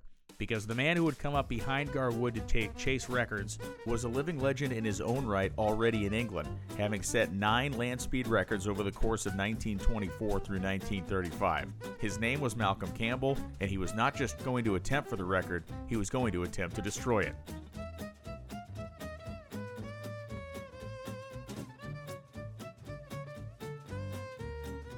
So by the time Malcolm Campbell decides to try to set the water speed record, he is already a globally famous man who has been a dominating performer in the world of land speed record setting and racing. He won the French Grand Prix a couple times, 1927 and 1928. He was a very well-known race car driver, and certainly his series of race cars that were known as Bluebird were among the most famous automobiles ever built in that period. These are massive land speed racing cars with huge engines in them. They weighed tons and tons, and they would take them first to the Pendine Sands in England, then they found Ormond Beach and Daytona Beach in Florida, and finally, of course, the Bonneville Salt Flats became the stomping ground for the ultra-wealthy British guys who were chasing land speed records. And for Malcolm Campbell, his biggest triumph came on the Bonneville Salt Flats. He had set the land speed record multiple times, as mentioned, but really his most prolific record was at 301 miles an hour. That was set in 1935. He became the first guy to ever achieve 300 miles an hour on land, and at that point, he hung up his spurs as far as trying to set land speed records and decided to go into the water for reasons, I guess, known only to him. Now, it took him a couple years. As he set that record in 1935, it would be until 1937 that Campbell got out on the water. And at this point, the Garwood record still stands. The record he had set 5 years previous was still standing, which gives you an idea of how tough it was. Multiple people had tried to beat it. Nobody had been able to get around the record yet. So Campbell decides he's going to have a boat built specifically for him, which he did. It was called Bluebird K3. The K designation came from the Lloyd's of London insurance class that this would go in. The 3 stood for it being the third kind of unlimited boat built to fit this class of insurance of Lloyd's of London, which it should be mentioned that Malcolm Campbell was involved in Lloyd's of London, so where a lot of his money came from. He was also involved with a company called British Movie Tone, and his involvement with British Movie Tone was very fortuitous for him because he was able to publicize everything he was doing by sending video crews and film crews out to follow him, which also means we have a lot of great media around Malcolm Campbell that we're going to be able to share in this show. So the boat he had built, very interesting. He took a completely different approach than everybody else had to that point. Yes, it had a stepped hull, so it did have that same kind of hull design we've been talking about. But this boat was built basically only large enough to hold the big giant Rolls-Royce V12 engine. Now, this engine was the same one that he used in the Bluebird that went 301 miles an hour at Bonneville. So he was able to take that Rolls-Royce engine, go to these boat builders, and the boat builders that he commissioned were a guy named Fred Cooper, and that was the designer. And so the boat was only 24 feet long, 9.5 feet wide, weighed about 5,000 pounds, 1,800 of those pounds were the engine, And the whole thing was crafted out of plywood, and it was, obviously covered and veneered and everything else, but the main construction was wood. And so the theoretical math when this craft was built said that it could go about 130 miles an hour. Existing record, of course, was 124, so 130 would be just fine for them. It was 1937. They went to Lake Maggiore, which is a lake on the border of Italy and Switzerland, and it was a big deal. He was celebrated for being a celebrity. Thousands of people came to watch the boat perform, and it really did the job right out of the gate. September 1st, 1937. Lo and behold, we have the very first time in history with Malcolm Campbell holding the water speed record. What is doubly interesting is that he became, in that moment, the second man in history to hold the water and land speed records at the same time. We know that because we talked earlier about Seagrave and how Seagrave had managed to pull that off, although, unfortunately for him, he died on the same day that he set the record, but he did have both at the same time. Now Campbell has held up that British kind of tradition. And the boat went 126.33 miles an hour on the first day, averaging, of course, 1 mile or 1 kilometer one way, then the 1 kilometer back. He gets the 126 mile an hour record, bumping Gar's record only by 2 miles an hour, which again, he got the record, but still not as impressive as he would have wanted. He really wanted to go out there and blow this thing out of the water. Literally the next day, he gets back in the boat, goes 129.5 miles an hour, thereby bumping his own record. Garwood actually congratulated Donald Campbell after this happened, and he offered to buy the engine out of the boat for 15,000 British pounds, which was a huge sum of money. And Campbell did not sell the engine because he certainly had more plans for this particular craft. It should be mentioned also that in October of that year, he lost that land speed title. So Malcolm Campbell lost the land speed title as George Eisen took his Thunderbolt and went 312 miles an hour on the Bonneville Salt Flats, leaving Campbell with only the water title and basically a winter to think about what his plan would be for the next year. Before we go on to 1938, though, let's take a listen to hear what it sounded like when the Bluebird K3 rocketed across Lake Maggiore and managed to set the world's water speed record in 1937, and certainly to keep Malcolm Campbell in the headlines. The new principle in speedboat design, represented by the Bluebird, is to be given a thorough tryout on Lake Maggiore in Switzerland. Garwood's Miss America, present holder of the water speed record, is powered by 4 engines developing 7,800 horsepower. Bluebird's smaller capacity is described by Sir Malcolm. We've only got one engine of 2,000 horse, in fact the same motor that we used in the Bluebird when we achieved a speed of 300 miles an hour on the salt beds in September 1935. We're only 21 feet on the water line, and our total weight is less than 4,500 weight. So it is a very light boat, and we do need absolutely perfect conditions before going out for our test run. What the results will be, it's impossible to say. It'll rest on the lap of the gods. What a wonderful boat the Bluebird must be, with her light hull and single engine, to have topped the record of Garwood's 4-engine Miss America 3 times her size. Listen to her song as she streaks over Lake Maggiore.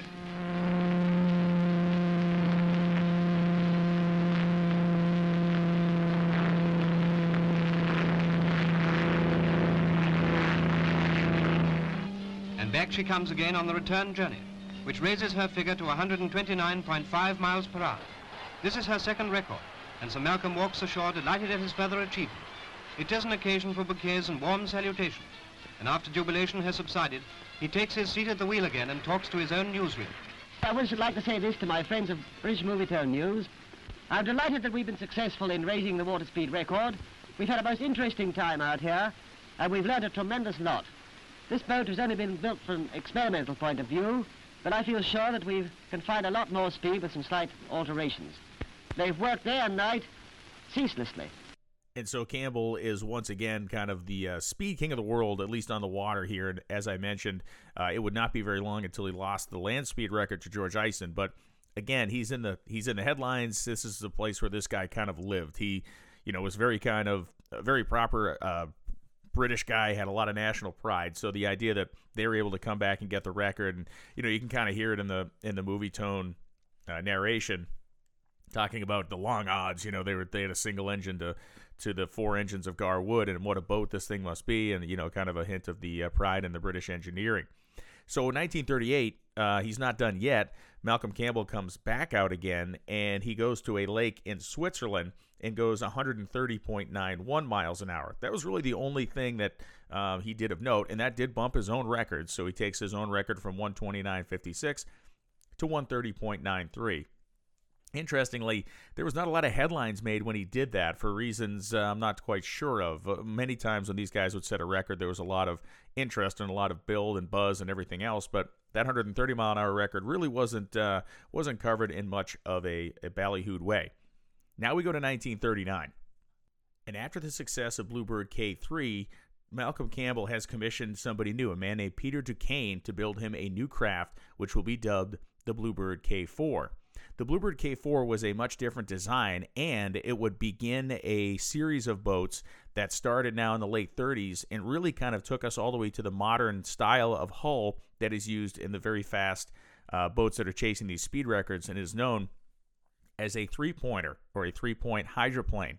And very simple, what a three-point hydroplane is, as the boat's sitting still, it's floating around like a normal craft, the whole kind of bottom of it's in the water. The faster you go, the boat basically gets up on 3 points. Think of almost like a lobster with its claws out. Those would be the front two, and then there is a planing piece in the back. So as it's going across the water, it gets up on those two areas in the front and one area in the back. So it's only touching the water in 3 places, and it's minimizing the drag because of the fact that it's so far out of the water. To this point in history, with the speeds being what they are, aerodynamics have come into play, but they've not come into play in a way that will be almost duplicitous in the future. But for 1939 and for the speeds we're talking about here, the weight of the craft and the way that they're kind of running them across the water, this three-point hydroplane design is pretty much perfect. It is stable, it is fast, it is wide, and for the most part, it is very controllable for a guy like Donald Campbell.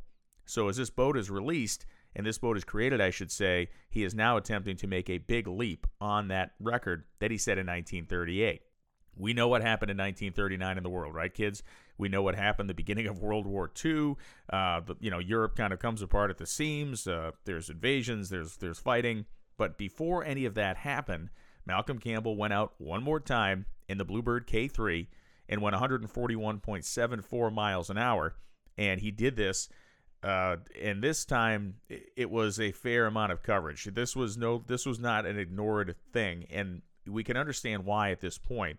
To me, I think we're talking about a world that was on the brink of war. We're talking about countries that are jostling for position, that are puffing their chest out, that are trying to prove to their adversaries in a either subtle or perhaps not subtle way who is the technologically superior society.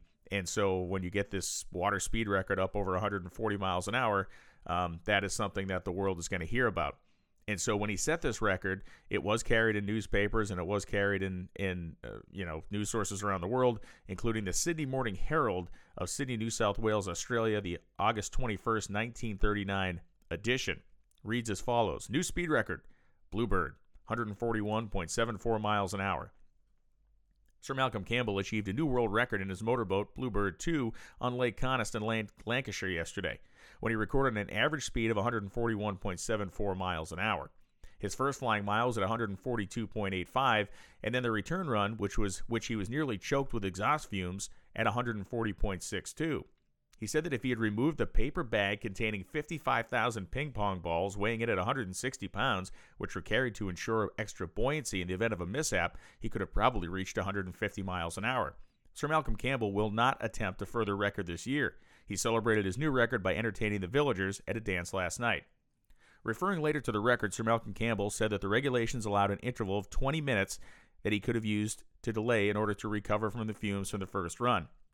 He wished, however, to avoid the recoil from the wash, which would shortly be returning from the opposite banks of the lake. He could not have driven at high speed through the ripples, he said, and his boat would have bucked like a wild colt. Therefore, he decided to return the run immediately, and as he was nearing the finish line, he saw the wash closing in, but he had a smooth passage. Nevertheless, he added it required all of his strength to keep it on course. An additional addendum to the story here from the Australian Associated Press. Sir Malcolm Campbell revealed that when he was half choked by exhaust fumes on the return run, he had to stand up for several moments with his head out of the cockpit struggling for air. This reduced the speed by several miles an hour, and he finished scarlet in the face and gasping for breath. Hundreds of holidaymakers lined Lake Constantine at dawn. The weather conditions were perfect. Sir Malcolm Campbell said that the performance was a credit to the designer and to British engineering. "There's a devil of a lot more speed in her yet," he declared. "We're only at the fringe of her capacity, and I will try more modifications with the hull." The designer, Commander Peter Duquesne, said that the lessons from the Bluebird's run should be of the greatest value in the future design of flying boat hulls. The Bluebird's engines are 12 years old. Important discoveries is the next subheadline. Sir Malcolm Campbell today revealed that the record resulted in the most important discoveries vitally affecting the design of high-speed naval craft. "There is no need to improve on the new speed," said Sir Malcolm Campbell. "I have dropped on discoveries that are far more important than merely installing a new engine and slightly raising the record. I cannot reveal the discoveries. Obviously, I'm not going to hand them on a plate to Italy and Germany." Captain Duquesne said that there had been startling developments which he did not doubt would be of national importance in naval construction. After early attempts in August 1938 on Lake Geneva, Sir Malcolm Campbell moved the following month to the small Lake Hallowell, where he has achieved the average speed of 130.91, his previous record, which was supplanted by the 141-mile-an-hour speed. So pretty interesting stuff here, and I'm going to mention the fact that there was great media coverage of this 1939 record to kind of rub it in the face of everybody else. Let's give it a listen. Another triumph for Britain in the international world of sport. Sir Malcolm Campbell raises his own water speed record by the amazing increase of 11 miles an hour. And these pictures from Coniston Water in the Lake District show just how he did it. Bluebird II's first tests were so satisfactory that within a few hours of floating her, Sir Malcolm decides to try for the record. He roars away towards the measured miles, slowly opening her out. And here he comes, faster than any man has ever skimmed the water before.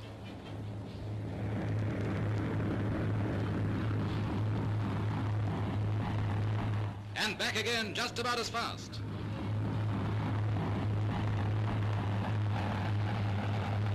Sir Malcolm's previous record was 131 miles an hour. And so with the onset of World War II, very little record-breaking was to happen other than record-breaking badness of the largest, global conflict in human history.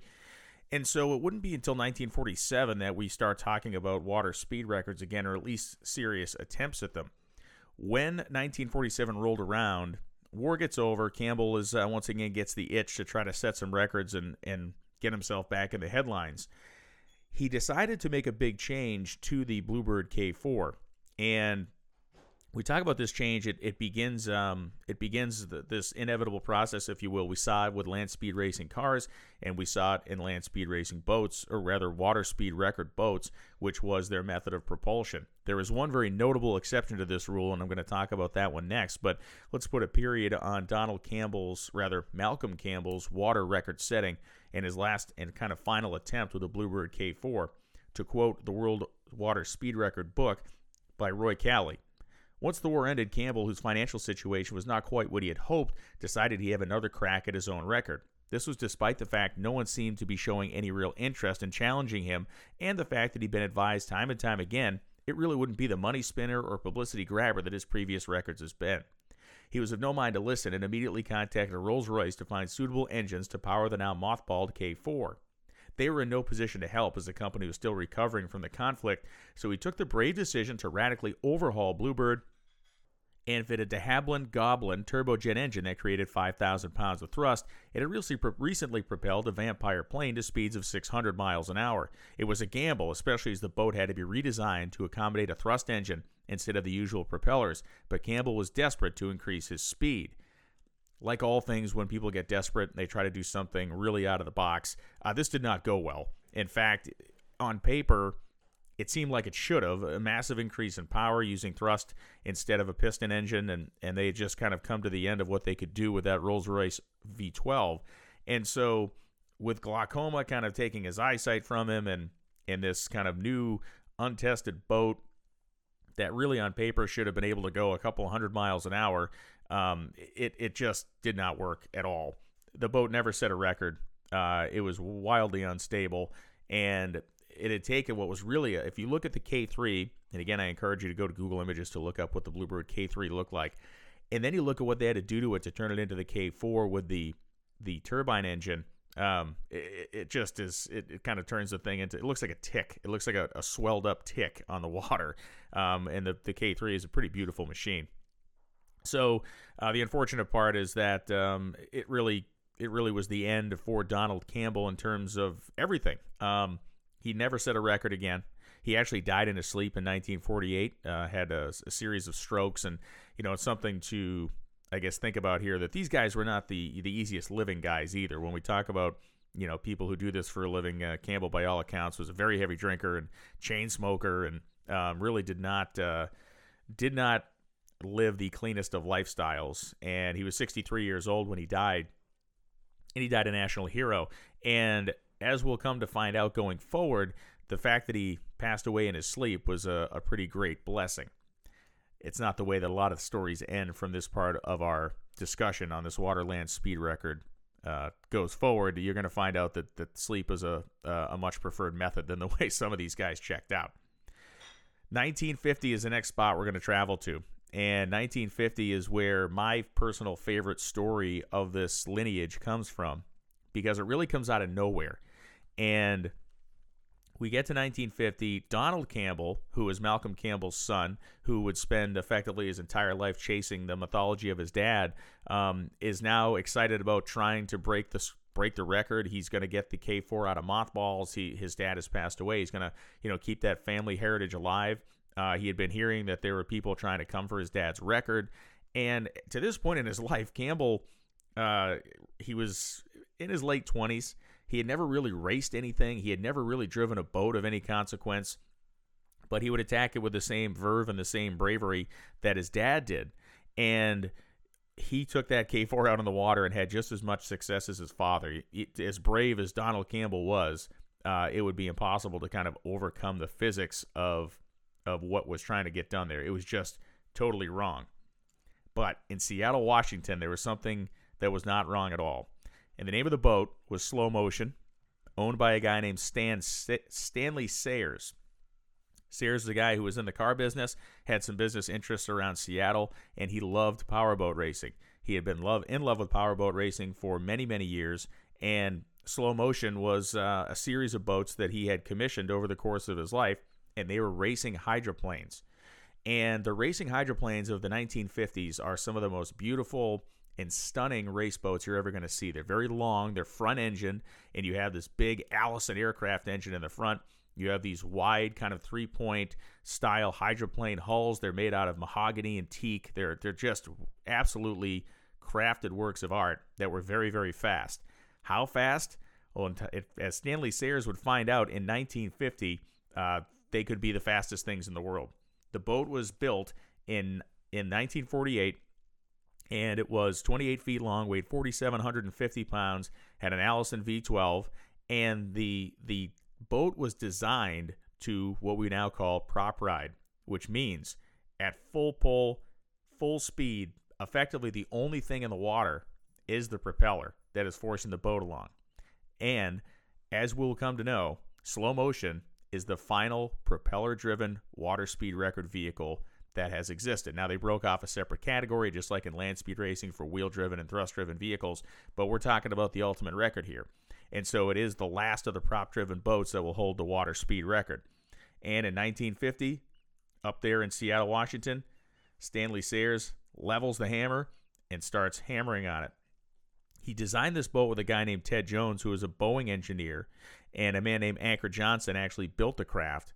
But between Jones's understanding of aerodynamics and hydrodynamics, really, to manipulate those two things and make the boat as slippery as possible, and Johnson's fine construction, this 2,000 horsepower machine that was launched in August of 1949 was ready to rock and roll right out of the gate. These are race boats, remember. This was not simply built as a speedboat in terms of just setting a record. It would go out and race in the hydroplane races of the era, which were, held on big courses. And Seattle, Washington is one of the great kind of hydroplane racing cities in the world. They have their annual Sea Fair. It is a huge part of the culture of boat racing up there.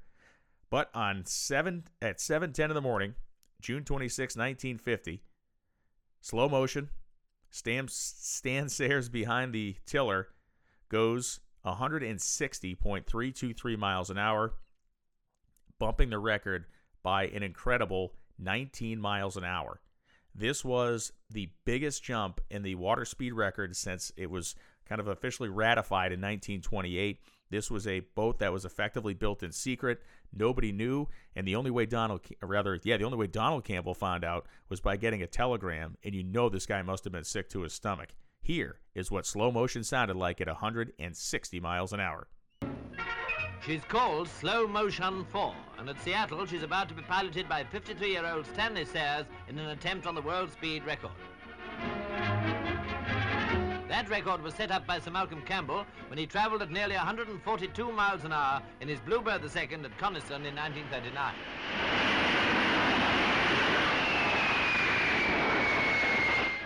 Now Sayers and his mechanic make their bid with a two-way run over the measured mile. First run, nearly 164 miles an hour.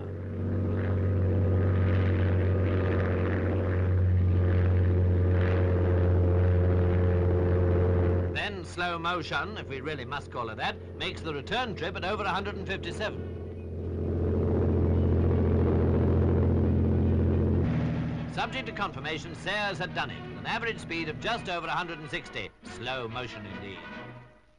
So in a sign of the times changing in terms of how people viewed this record or what kind of publicity it would get, the mention of Stanley Sayers setting the 100 now and 70 or rather 160 mile an hour record really only garnered some small kind of snippets in the newspapers. This one from the Daily Reporter out of Greenfield, Indiana, on June 26, 1950. Stanley S. Sayers today rocketed to his speedboat Slow Motion 4 to a new world's hydroplane record when he was clocked at 160.3235 miles an hour. The Seattle automobile dealer's speed mark was set in a two-way dash over a measured mile on the placid waters of Lake Washington. He bested officially the record set of 141.74 miles an hour set on Lake Coniston by Sir Malcolm Campbell and his Bluebird II. So Sayers would continue to race this boat with great success. He won both the Harmsworth Trophy and the Gold Cup. So Slow Motion was just a real destroyer, not only in the sense of its performance as a top speedboat, but also as one that was a racer as well. And he wasn't done yet. And so we have two stories that are going to intersect here, and I'd like to put a conclusion on the Stanley Sayers story before we move into the story of John Cobb. Because in 1952, Sayers upgraded the engines to the boat. They made a couple of small alterations, and Sayers then showed up, went back to Lake Washington with supercharger on his Allison engine, made about 500 more horsepower, and went a crazy 178.497 miles an hour across Lake Washington, taking his own record again and bumping it some 18 miles an hour. Had he not bounced Campbell so hard the first time, it would have been this leap that would have put him way over the top in terms of the gaps that he had placed on the rest of the world. And it wasn't because nobody else was trying over the course of the last 2 years. Donald Campbell had been out in the K4 boat desperately trying to get the record. He had rumored to have run 170 at one point, but he was never able to do it twice, and he was never able to do it consistently. And every time that boat went even remotely fast, it would basically eat itself up. The last time they tried it, the boat blew up, and that was pretty much the end of it. Campbell was uninjured in that, and it would move his hand to create one of the most iconic kind of race boats of all time. But at this point, Stanley Sayers bumps his own record now to nearly 180 miles an hour, which is incredible stuff, and it was covered as such in the media. Let's listen to Stanley Sayers' second triumph in this newsreel from 1952. What a contrariwise name for such a roaring speedster. It ought to be named Comet or Rocket or goodness knows what, but Slow Motion. This short sprint of less than 20 seconds running time is being run at the fabulous rate of over 185 miles per hour, over 3 miles per minute. But it's not just one dash. It takes two to make a record. An average of the dashes in both directions must be taken to determine her speed.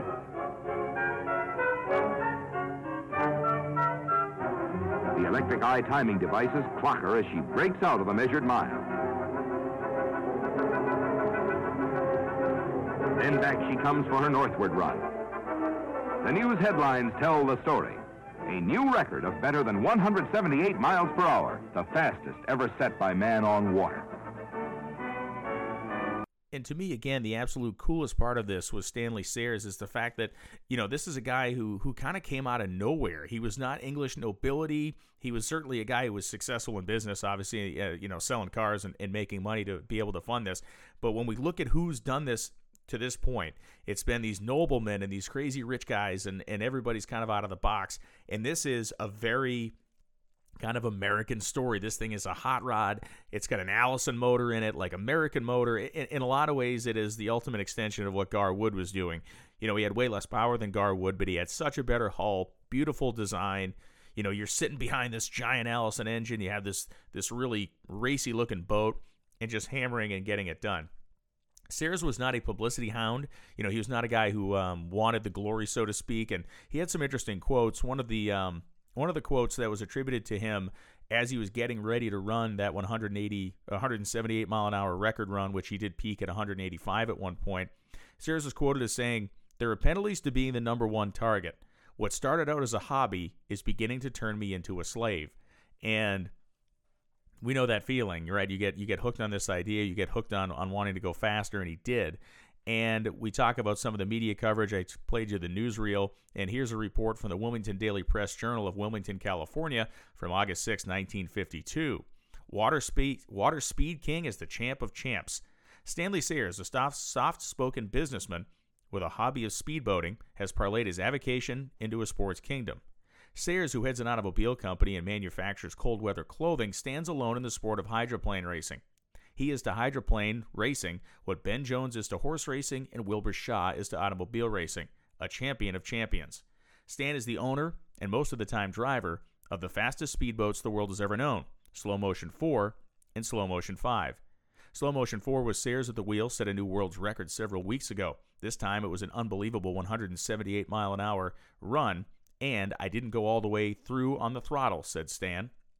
Slow Motion 5 still hasn't been opened up all the way. Those are two reasons that make Sayers boats the crafts to beat this year at the 45th running of the Gold Cup, the Kentucky Derby of speedboating.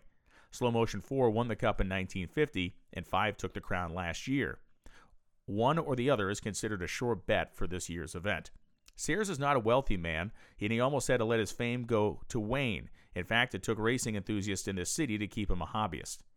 I had gone into the red about $85,000, Sayers said, and I was about to dry dock the slow-mos for less expensive boats. But Seattle wouldn't let the champion quit. The little guys, most of whom don't own a rowboat, weren't letting the winner get away. They offered to become hobbyists with Sayers. They made donations and in return hold cards saying that they are members of the Slow Motion Club, an honor that they go for. Sayers' financial demise in the operation of this hobby probably resulted from his own undoings. As a hobbyist, he didn't capitalize on his handicraft. Instead of putting a price tag on the blueprints of his sleek racers, he gave them away. Toy replicas of the famous slow-mos were made and no royalties to Sayers were paid, but that's not the way he wanted it, and he never asked for a handout. Interesting guy, interesting story, kind of flies in the face of everything we've seen and learned so far with who has been doing this. Now, the next man to step up to the plate to compete with Sayers is trying to do it simultaneously, and the reason I wanted to kind of put a punctuation mark on Sayers' accomplishments is because the John Cobb story on the water is one that bears telling. It bears telling on a couple levels. First off, John Cobb was a very famous man in the world at this time in history. He had set the world speed, or land speed record, I should say, in 1938 and 1939, and most importantly in 1947. After World War II, he took his machine, the Railton Mobile Special, which had two giant Napier airplane engines in it, was four-wheel drive, and he set the speed record on land at 394.19 miles an hour with a peak speed of 403 miles per hour. That speed of 394 set in 1947 held until 1963. And it was so far ahead of everybody at that point that he decided he wanted to try to nab the water record. Because look, John Cobb looked at people like Henry Seagrave, like Malcolm Campbell as heroes. What did both of those guys do? Both of them held the water and land records at the same time. He wanted to do the same thing. Cobb was an interesting guy. He was a very wealthy, believe it or not, fur broker in London. His family had been involved in the fur business for a very long time, so he had an interest, or a share, if you will, in many different fur companies. He oversaw their operation, and he made a lot of money. He was born in the late 1800s, was a racer in Brooklands in England, the racetrack there in the 1920s. Again, the story is very similar to the other people we've talked about here. Rich family upbringing, gets obsessed with cars and speed, has race cars built, wins races, and then decides to really go after the big kind of enchilada. Now, his boat was called the Crusader. And again, I'm gonna do the same thing I've done a couple times here. Recommend you go to Google Images and look up John Cobb Crusader, because this is the weirdest looking craft that has entered this discussion yet. This is a boat that has a very large center section, kind of canoe-shaped, barrel canoe-shaped. It's an open cockpit, and it has some stanchions, and then it has sponsons on the right. So you have these kind of floats on either side that are effectively propping the center up out of the water. It is a hydroplane design, and it is one of the weirder hydroplane designs that we're going to see over the course of this entire discussion. The Crusader was powered by a turbine engine. So again, we've gone back to turbines. Slow Motion was a piston boat with a propeller. This is going to be a thrust boat.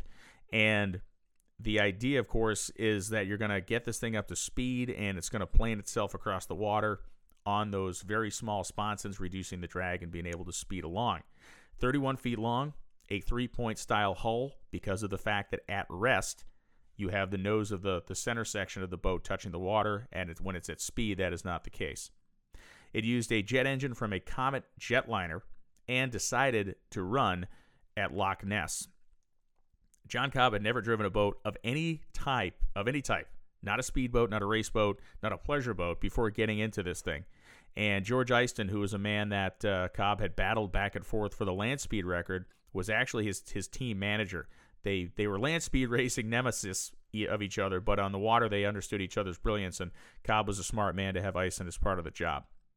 The idea of recapturing this record, which was bumped to 178 miles an hour before Cobb even got his boat into the water. He built this thing to chase the initial 160 mile an hour record. It was bumped to nearly 180 miles an hour by Sayers in America in 1952, and that is what Cobb is now going to get in the water and chase after. This being said, they've designed this boat to go 200 plus. The idea was not just to simply sneak by Sayers. The idea was to be the first guy to go 200 and set the record at over 200 miles an hour.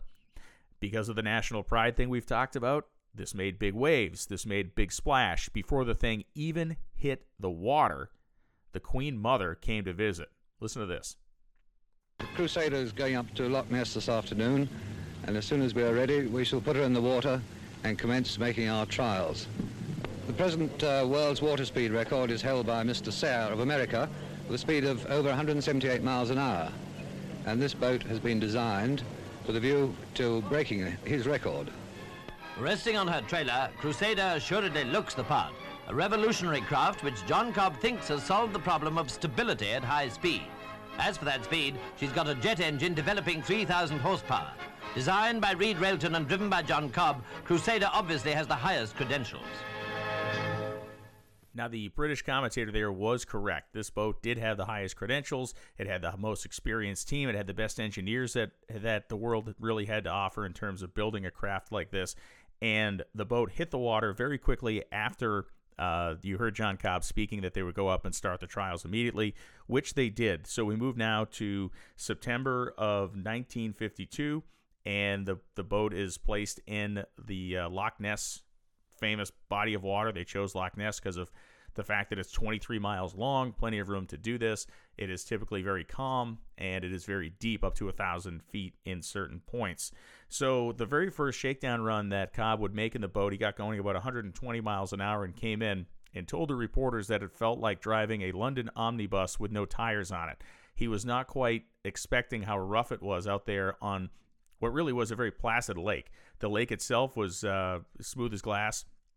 But when you get a boat like this up to speed, even 120 miles an hour, it's bouncing around, it's knocking around, and it's not a comfortable place to be. Not that it was very comfortable to go 394 miles an hour at Bonneville, but this is a very, very different experience. So that was September 12th. They had some weather delays, and leading up to September 23rd, he made 2 runs, averaging 173 miles an hour. Now again, he's within just spitting distance now of the record. He's trying to go 180 basically to break the record that Sayers has set only a couple of months before in July. It would be a very quick turn, a very quick grab, if you will, to get this record just a couple of months after Sayers had set it. The weather is bad again for the next couple of days. The money starts to run out, and the budget that Cobb had was very big, but it's bleeding money by the day just sitting there as the weather is bad. September 29th at high noon, they go back on the water, and at this point, Cobb is 100% committed to going full throttle and trying to break the record. Not only trying to break the record, but certainly trying to become the first person to ever run 200 miles an hour on the water. This machine, as mentioned, it is a 5,000 pound of thrust turbine called the de Havilland Ghost, and it was loaned to him by the British government. That's how deep this kind of effort went. Tri-point hull, plywood construction. It has some aluminum used in the sponsons, if you will, the floats, the 3-point hull. And so as far as everything can be, it is in place. John Cobb goes out on the water on this fateful day, goes to full throttle, is streaking across the lake, and then disaster strikes.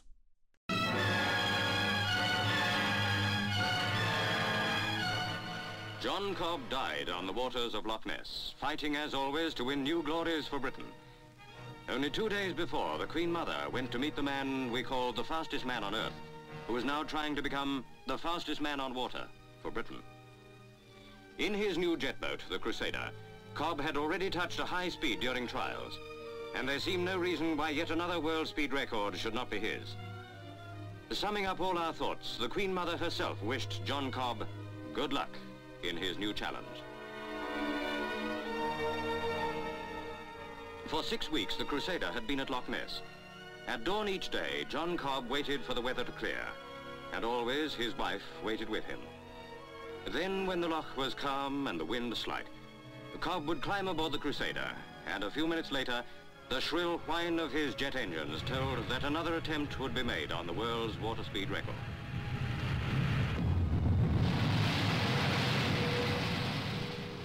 Out into the dark center of the loch, Cobb took the Crusader on those cold mornings. The official timekeepers took their places as the silver boat made its way to the start of the measured mile, and those on the banks held their breath and echoed the words of the Queen Mother. Good luck, John Cobb.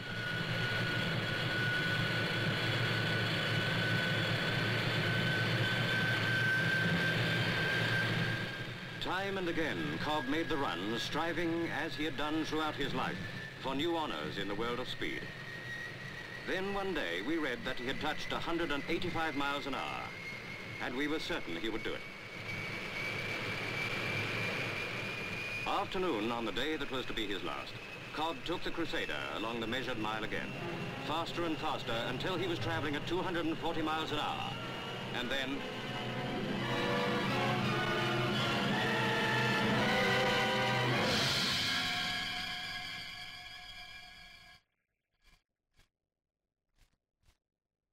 There, on the waters of Loch Ness, John Cobb was found. The glories that he had won during his lifetime were not for himself, but for his country. For John Cobb was, above all, a great Englishman. Cobb now becomes the second man to die in the quest for this water speed record. The first, of course, most notably being Seagrave. So we now, have international headlines of Cobb's death. It was a big story because people knew him as this almost indestructible guy, fearless, set the land speed record. And we now pick up a story from the newspaper of the Salt Lake Tribune on September 30th, 1952. This from the Chicago Tribune Press Service, entitled 200-mile-an-hour run ends career of Britisher. Inverness, Scotland. Scots gathered here on Monday night to pay tribute to John Cobb, the first man to exceed 400 miles an hour on land, who was killed Monday an instant after he became the first man to exceed 200 miles an hour on water. Cobb's jet-driven speedboat, the Crusader, broke up after a run over a measured mile on Loch Ness that regained for Britain, from America, the water speed record. Cobb's average speed over the mile was put through at 206.89 miles an hour. although expert witnesses estimate that on part of the run, the boat had exceeded 240 miles an hour. Cobb is the second Briton to die, gaining water speed records. Sir Henry Seagrave was killed on June 13, 1930, when his boat Miss England II raced across a measured mile on Lake Windermere to an average speed of 98 miles an hour, and then, while traveling at more than 100 miles an hour, hit a submerged log and flipped onto its back. Subtitle: Spray of Steam. A flotilla of salvage boats Monday night encircled the area over an oil slick on Loch Ness, attempting to collect bits of the wreckage that might indicate how John Cobb died. Some witnesses say the boat suddenly exploded. Others say that it began to slow down, bob 3 or 4 times, and then its nose dived into the water. The boat broke up, and a spray of steam rose as the white-hot jet engine sank into the cold British loch. Cobb was thrown clear of the wreckage, breaking his neck. A lifebelt kept his body floating, and within 2 minutes a speedboat reached him. Cobb was drawn into that boat. Cobb was 52. His bride of 2 years, Vicky, was watching from the shore, and as the boat suddenly vanished, she turned, hid her face in her hands, and began to cry. Less than a month ago, another British wife, Miss John Derry, saw her husband die when the jet plane he was in, which had just exceeded the speed of sound, broke up over the heads of 130,000 spectators at an air show. Cobb had chosen Loch Ness because it's not only because of it being the home of the legendary monster, but because it afforded a longer run than Lake Windermere, the usual site of water speed runs in Britain. He brought his boat there 5 weeks ago from the Vosper boat yards near Southampton.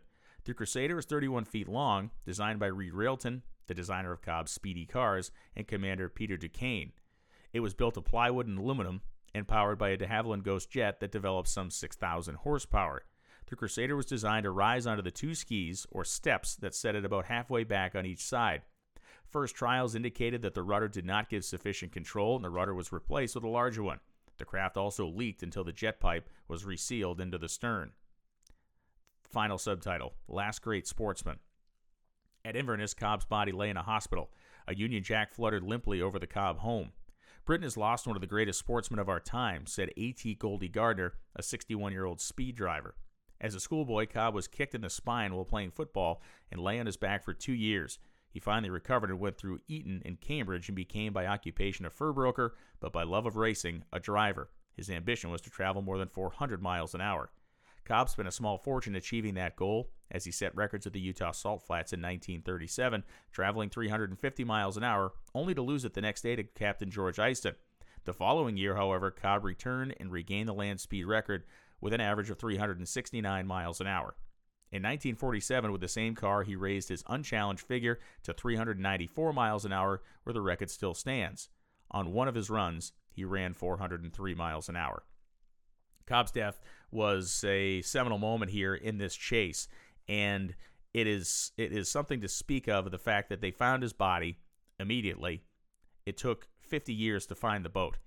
It was July 5th, 2002, when the actual wreckage of the Crusader was found in Loch Ness by underwater radar means. So with Cobb passing away in this very kind of brutal fashion, it opened the door for somebody else to come back onto the scene and try to run down the record again. Understanding now that we're at speeds where people just don't really have any sort of data to build something to maintain the safety level. And it should be mentioned that Cobb's boat was open cockpit and he was thrown from it. What had happened was, by most accounts, outside of that news story that basically kind of alludes to the fact the boat exploded, it did not explode. What had happened was, as Cobb was beginning to slow down from that 200-some mile an hour speed, the front of the skis, those sponsons we talked about, those floats on the outsides, began to kind of bob up and down. The edges caught the water, and once the edges caught the water, much like a skier catching an edge, it just took the boat and basically flipped it over and destroyed it instantaneously. So that ends John Cobb's life. That ends John Cobb's legacy as a land speed record setter, as a water speed record setter, and it opens up the door for another deadly kind of episode here. A man named Mario Verga was born in Milan, Italy in 1910. Verga would become the next man to mount a very, very serious attempt at trying to set this water speed record. And his boat was very interesting. It was built in the kind of Italian fashion, almost like a Formula One car. It was very small, it was very light, and it was a boat that used a racing engine. It did not use an airplane engine. It did not use a turbine. it used a piston engine. And as he was streaking across a lake in 1954, he kissed his wife and daughter goodbye on October 9th, went out on the lake, put the hammer down, and at a speed of 190 miles an hour, in excess of Stan Sayers' record, in a boat called the Laura 3, its flame red beauty flashing on the lake with a fountain of spray behind. The boat took flight, lifted into the air, and flipped over backwards, killing Verga immediately. So now it's 2 guys in 2 years that have died trying to beat Stanley Sayers' record. It should be mentioned that Stanley Sayers would die early in his life, too, of a heart attack. He was not killed in a boat, but he did die in a natural fashion, much like Malcolm Campbell, certainly unlike Cobb and unlike Verga. The death of Verga was covered internationally as well. The Fresno Bee of Fresno, California, October 10th, 1954. The United Press story reads, Italian motorboat champion is killed trying to set mark. Mario Verga, 44, the Italian motorboat champion, was killed yesterday on the calm waters of Lake Dizio when his speedboat sank while he was trying to beat the United States-held water speed world record. Verga was traveling at an estimated speed of 185 to 190 miles an hour when his Laura 3 suddenly lifted and flew into the air. Initial attempts to hoist the boat and the body of the speed pilot proved unsuccessful. Lake Desio is 45 miles east of Milan, Italy. Verga, who raced for several different drivers or owners over the course of his speedboat career, had good results in Florida and was trying to beat the world record for speedboats held by American Stanley Sayers, who drove his slow motion at an average speed of 179 miles an hour in 1952. And undaunted, the record setters kept coming. Donald Campbell now enters the scene, and he enters the scene with a boat that will be perhaps the most defining craft in the history of the water speed record, a bluebird called K7. And K7, again, the K standing for the fact that it was this Lloyd's of London class of insurance. It's an unlimited boat, and it is the 7th boat built in this class to try to set this record.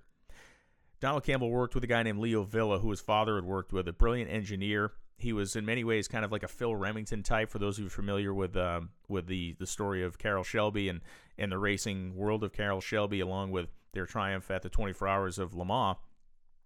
Phil Remington is a central figure there. He's a brilliant mechanical mind, and Leo Villa was that guy for Donald Campbell, as he had been for his father, Malcolm. And their failure in K4 led them to design a completely new craft, and they went to a couple of guys called the Norris Brothers, and the Norris Brothers, along with Villa and with Campbell, they studied Crusader's crash and Cobb's death for hours and hours to understand how to overcome that particular problem. And what they came up with was a boat that was unlike anything that had ever been built to that point. It was powered by a Metropolitan Vickers turbine. They named the engine Beryl, B-E-R-Y-L. For what reason, I really don't know what the significance of that name is. This is a 4,000-pound thrust engine, drank 650 gallons of fuel an hour, sucked in 3 tons of air a minute, and it was the most powerful and efficient engine that had ever been put in a boat of this nature. The boat looks like a lobster. And again, please go look at pictures, but it is a different design than anybody has used before. It uses what we would call a pickle fork hull now, meaning that these outriggers, the tri-point hydroplane idea. So if you think about a lobster with its 2 claws out, think of the 2 claws as the front kind of part of the hull. There is an open space in between, and the middle section of the boat is a cigar shape that comes to the back, and there's a what we would call a planing foot on the back of that hull. All this means is when the boat gets up to speed, it's going to rise up on those front 2 parts of the hull, those pickle fork style hull, the claws, if you will, and the third point of contact will be just that tiny planing shoe or planing foot at the back of the hull. So this will provide very little drag. The boat itself was designed with aerodynamics in mind, almost like an aircraft, and it hit the water in 1955. It hits the water in 55, and initially it is unsuccessful. They're having all kinds of problems kind of getting it, even to kind of do even the basic things at low speed. And it is embarrassing to Campbell that they're having these problems, but fundamentally, this boat is designed to do the right things. They're just trying to get the initial bugs worked out of it, and it takes them a little while to do it. They had been trying to get the U.S. Navy. They've been trying to get the Royal Navy of England to watch this and pay attention to it. They believed that if they could get the military interested and involved, they could make some money off this thing and maybe sell them some of the design elements or get some work, engineering projects for the Norris brothers and things of that nature. So there's also this 200-mile-an-hour barrier that they talked about, the 200-mile-an-hour kind of wall, so to speak. And this is something of Campbell's almost own creation to help build the mystique around what he's attempting to do here. Remember, when airplanes were getting ready to break the sound barrier, there's this idea that if you broke the sound barrier, you would experience some incredible vibration, and anything that was flying through that speed would be immediately shattered to pieces. And Campbell kind of played upon this to build the drama, if you will, around what he was trying to do. And he claimed effectively the same thing was going to happen to a boat that went 200 miles an hour. It took them until July of 1955 to get things to the point where they felt comfortable of really trying to get after it. So on July 23rd, 1955, Donald Campbell, with his bad back, and he was very sore from making runs previously. He's kind of beat up, but he straps himself in the boat. There was a very few people that even showed up to watch this thing. He's at the Ulster Water. That's the name of the lake that he's on. And he gets in there and makes his runs. And Bluebird completes 2 runs at 202.32 miles an hour average, destroying the record by 24 miles an hour, a humongous leap forward. And what was kind of funny about this, he made the runs. He thought it was pretty fast. His radio communication with his crew broke down, so he had no idea. So it took him all the time to get the thing kind of motored back into shore and get it pulled up. He was asking people what happened, and he had broken the record. And this was a huge seminal moment in his life. It was certainly a giant moment in the history of the water speed record, the first man to ever travel 200 miles an hour on the water. And as we were going to find out, Donald Campbell was just getting started. But boy, this was one heck of a start.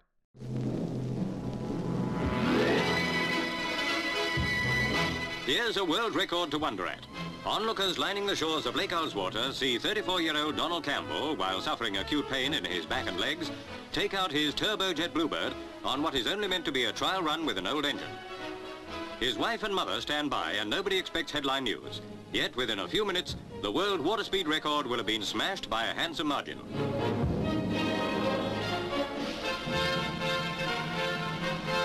This helmet and mask once belonged to test pilot Neville Duke. Bluebird earrings are Mrs. Dorothy Campbell's choice of mascot. He's away. Just another test run, says Donald. Bluebird's speed indicator can only register 200. But although she's nowhere near flat out, the needle's way beyond the end of the scale. He simply doesn't know how. And so Campbell, with that run, sets himself over 200 miles an hour and puts himself in this league that his dad was in. And Campbell had a very strange relationship with his father. It was very competitive and it was very destructive. He would spend his entire life trying to make his dad proud. Even long after his father had died, he was still really kind of almost chasing the man's ghost. These attempts, building the boat and actually running the 200-mile-an-hour stuff, basically bankrupted him. He had spent a lot of money to get to this point, and he spent so much money to get to this point, he was very desperate to do anything he could to make more money. So he got in contact somehow with the Las Vegas Chamber of Commerce, and the Las Vegas Chamber of Commerce invited him, kind of all expenses paid, including flying the boat from England to the United States, and to go out there and attempt to set the record on Lake Mead. And because of the fact that he needed the publicity, needed the money, and frankly doing this in America in front of an audience on Wide World of Sports was so attractive, he took the offer. And Wide World of Sports at this time in history, 50 million people a week were watching this show. So it was as big a get as you could possibly have. And so Campbell goes over to Las Vegas, and he is trying to set the record in front of this television audience. And basically Lake Mead, and the conditions weren't great. He goes out, runs 160. It just wasn't really what he was trying to do in front of that audience. But the good news is, despite the fact that the TV appearance was not cool, and the fact that he hit a wave after one of these runs and the boat sank, they were able to quickly fish it out of the water and work on it. On in early November, basically November 9th, they had taken the boat out. They had cleaned it up, fixed it up. The sinking was in shallow water, so it only took them like 8 or 9 hours to get it out of there. And this thing being entirely mechanical, it didn't have a lot of electrical issues to be worried about. They put the boat back in the water after some work. They did a couple of test runs on the 9th. The wind picked up, and he decided that he was going to wait again. We get to November 16th of that year, and the boat was in very, very good shape. It was clean, it was fast, and it was ready to kind of be showed off in front of this American crowd. To go to the World Water Speed Record book, we talk about these runs that were made on November 16th. The 2 runs were reasonably uneventful. Crowd control is not a problem this time, as the patrol boats have been very strict about the lake. The water was calm enough for Bluebird to actually reach around 250 miles an hour as it left the flying kilometer on its first run.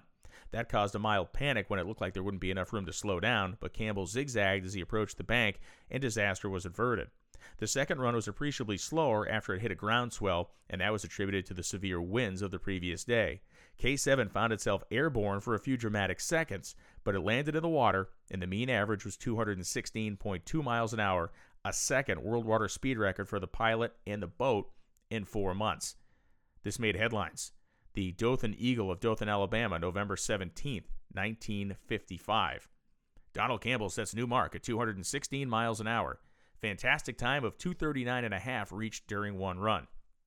Dateline, Boulder City, Nevada. British speedboat king Donald Campbell today was already thinking about trying to better the new world's record mark of 216 miles an hour he set on Wednesday in the jet-propelled Bluebird 2. Quote, "But I'd rather not talk too much about that now," he said, and adding another try would have to wait until next year. Campbell, 34 years old and the son of the late Malcolm Campbell, whose original Bluebird held the world record from 1937 until 1949, pushed his craft to the fantastic speed of 239.5 miles an hour on Lake Mead Wednesday, just before the waters became too choppy for such a run. The roughness held him to 193.1 miles an hour on the return run.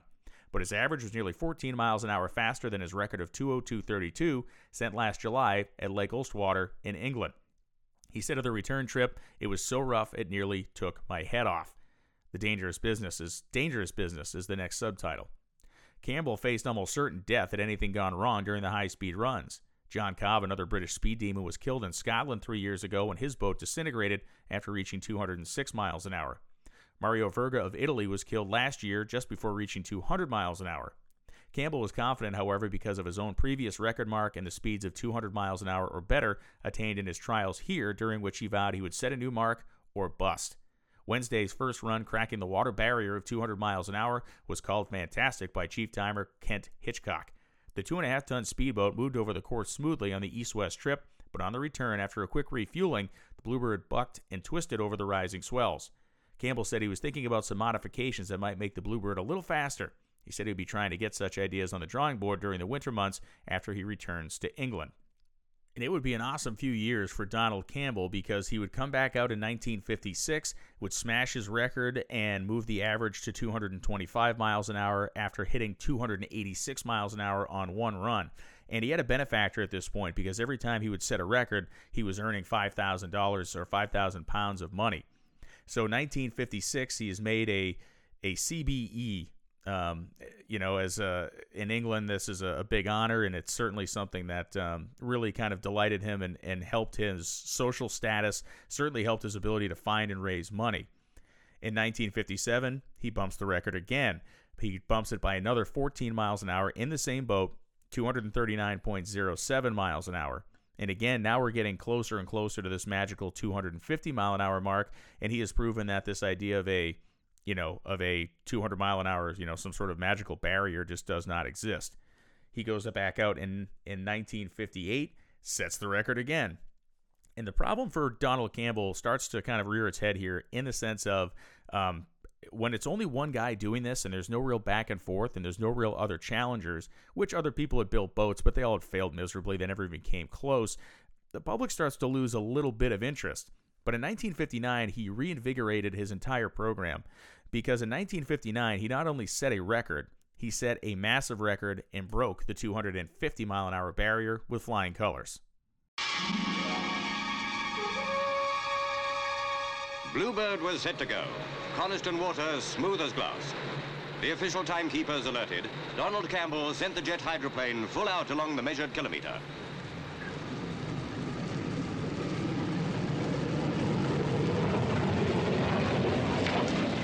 Bluebird had to go each way over the course to find the necessary average speed for 2 runs. On the first one, the incredible figure was 275.15 miles an hour. Now back, over water disturbed by the first run.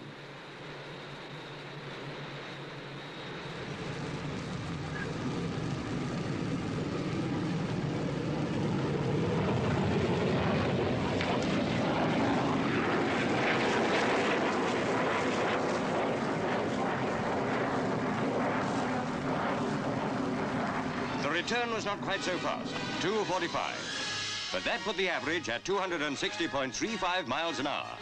What a moment for Donald Campbell, his wife Tonia, and ace mechanic Leo Villa. The last record was beaten by just a fraction under 12 miles an hour.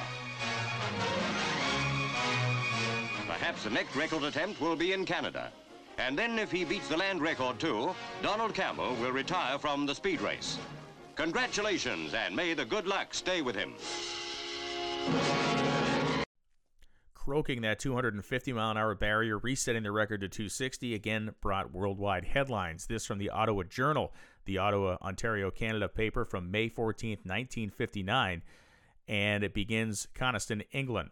Donald Campbell today raised his own world water record speed from 248 to 260 miles an hour when he drove his jet-powered hydroplane Bluebird in 2 runs over the measured kilometer course on Lake Coniston. On his first run from the north to the south, Campbell clocked an official 275 miles an hour, and on the return trip to the north, he made 245.55. Campbell touched 265 miles an hour in a trial run on the lake last night. When the patrol boat stationed around the morning reported good conditions, he decided to try for a new record. Accompanied by his wife, Tanya, they arrived lakeside just after the Bluebird had launched down the slipway.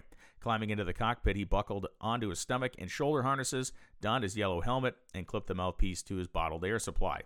2 amateur frogmen sat in the patrol boat standing by for emergencies as Campbell set off from the first run over the measured kilometer.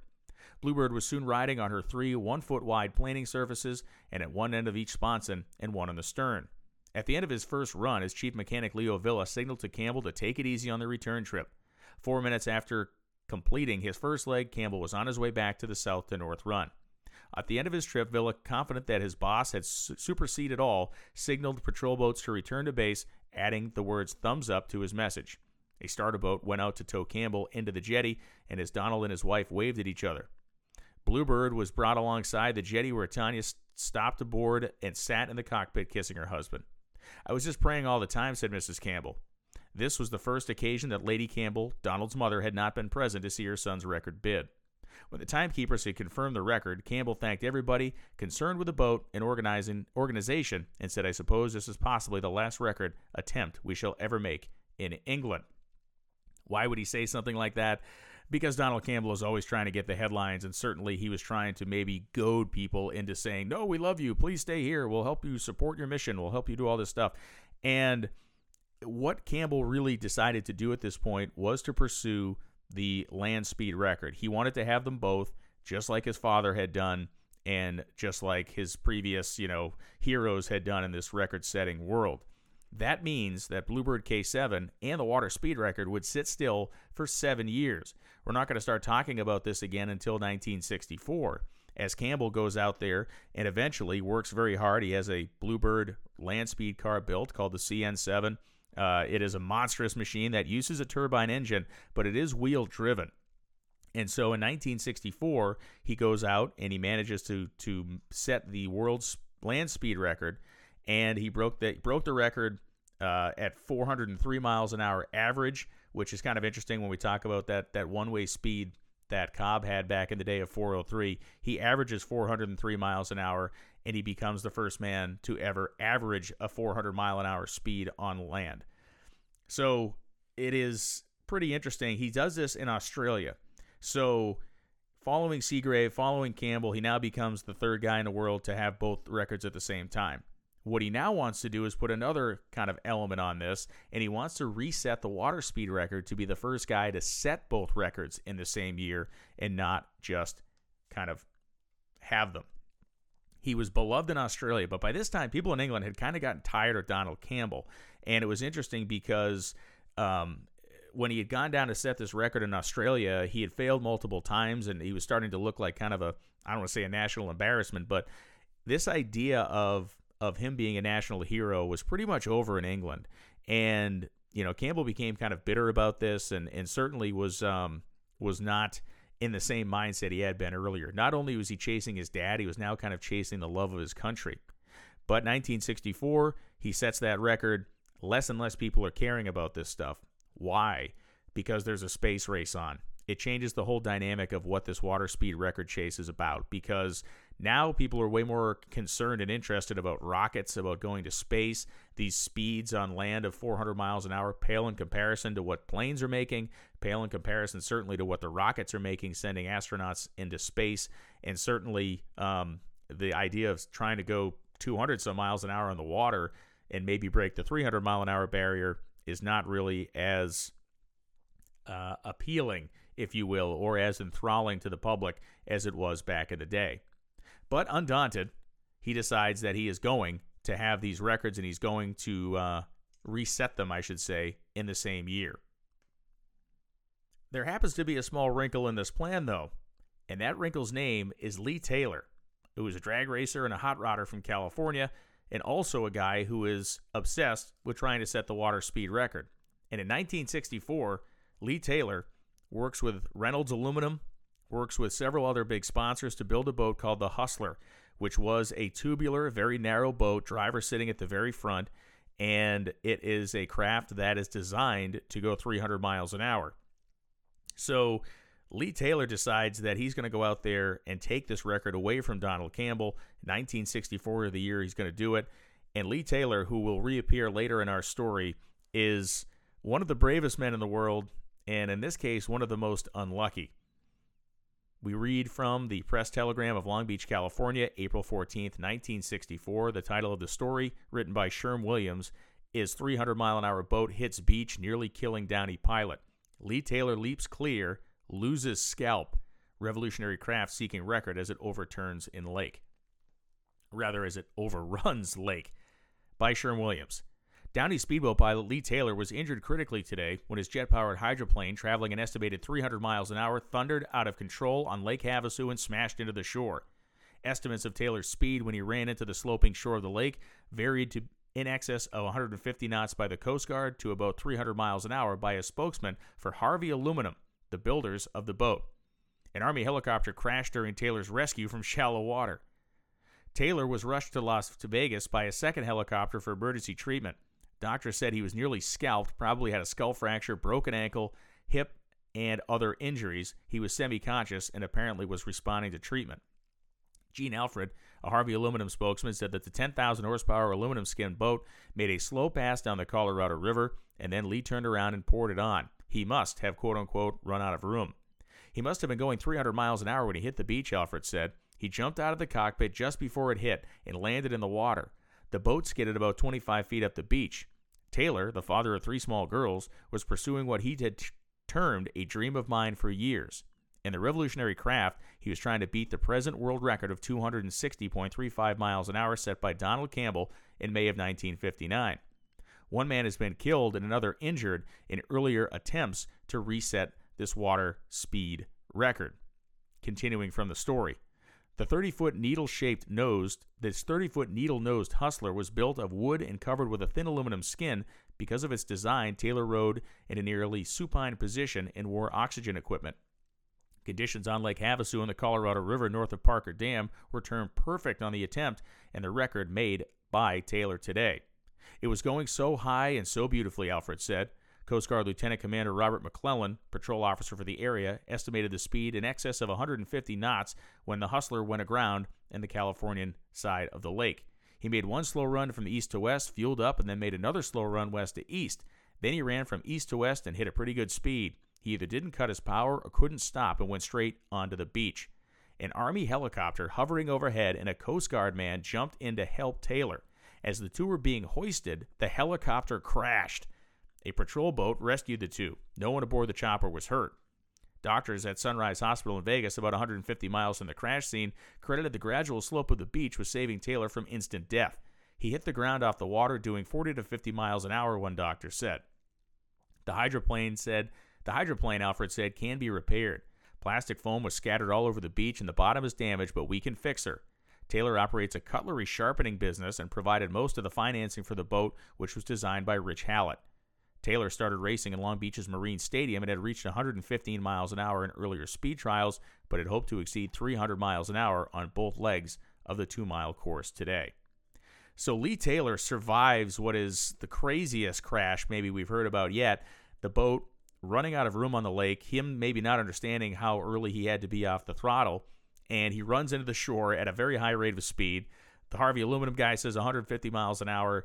The Harvey Aluminum guy said 300 miles an hour. Coast Guard guy says 150. The doctors say 40 to 50. Either way, this is a disaster. Boat is destroyed. Taylor never really is able to have this boat rebuilt, and he is permanently injured because of this. Always walked with a limp for the rest of his life. Apparently had one of his eyes that was severely damaged as well when all was said and done. The idea that these two guys are being hoisted up and the helicopter crashed. I mean, when the rescue helicopter crashes, you know you're having a very bad day. Campbell gets reports of this down in Australia and decides he is not going to sit around and wait for somebody to take something from him. Having already been located in Australia, doing the land speed runs on Lake Eyre down there, the salt lake that he was using, he decides that it is also going to be Australia where he will reset the water speed record. So he finds one of the most out-of-the-way places anybody has ever used. Remember, we talked about records being set in Argentina back in the early 1900s. Well, Lake Dumbleyoung near Perth was chosen. And Lake Dumbleyoung was located in this tiny town. It had basically about 400 people that lived there. And the town readily accepted Campbell. The country of Australia had readily accepted Campbell, and that, to me, is one of the reasons why he chose Australia for this particular record attempt. He knew he would get headlines there, and he felt as though he was more welcome there than anywhere else.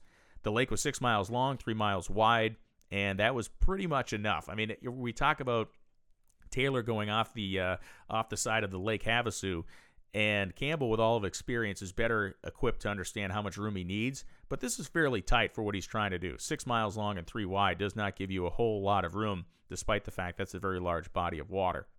There was a wind that came through every afternoon, and that was one of the concerns. It was also duck hunting season, and the locals would go down to the water with shotguns and either shoot the ducks or shoot at the ducks to keep them off the water.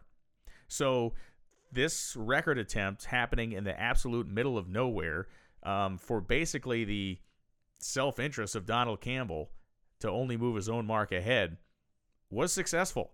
It was very successful. Successful for the town, successful for Campbell, and successful in bumping his own record to 276.33 miles an hour. This is what it sounded like. I think we're speaking now to two of the most excited people in the world, Donald Campbell and his wife, Tonya.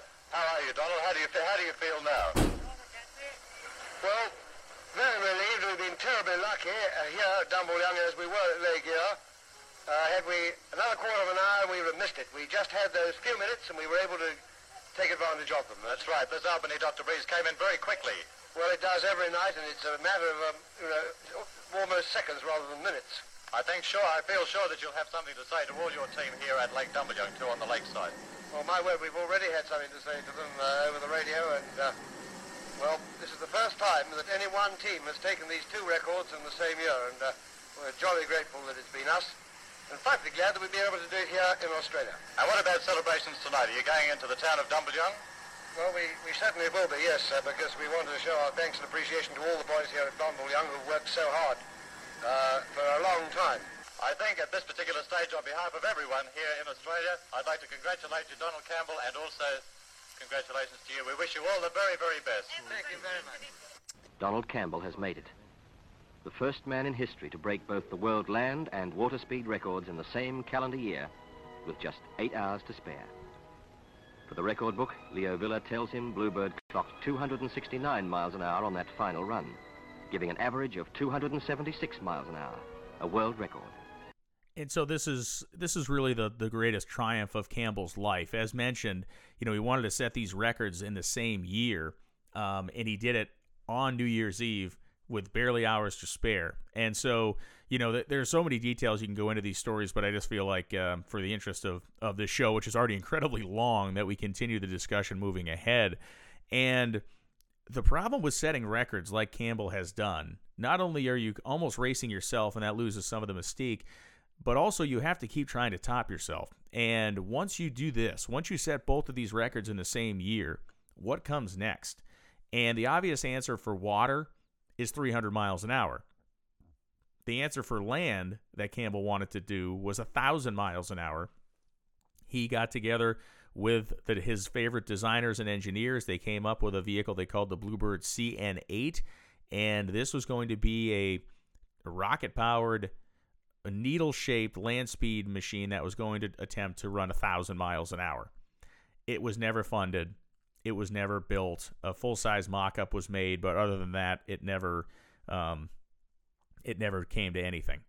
Campbell was very depressed during this time in his life, from 1964 up until the late 1966 time frame, and he decides in late 1966, after working for years to get more money up and update the boat, that he was going to run after that 300 mile an hour barrier. And this is a guy that's, again, chasing his dad, never able to catch him. His father died before he was able to see any of Donald's triumphs, and he was really trying to almost get back into the the love of the British people that he had lost. They were now all concerned with satellites and rockets, and 500 mile an hour cars and 300 mile an hour boats just weren't really cutting the mustard. So with an updated Orpheus engine, the K7, the same boat that was setting records in 1955, is going to head back to the water in 1966 and into 1967.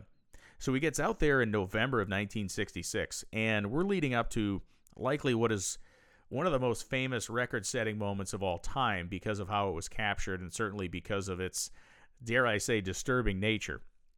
So the Orpheus engine is now 1,000 pounds more thrust powerful than they had previously, and in November of 1966, they are, working to get the boat kind of lined out and fitted out.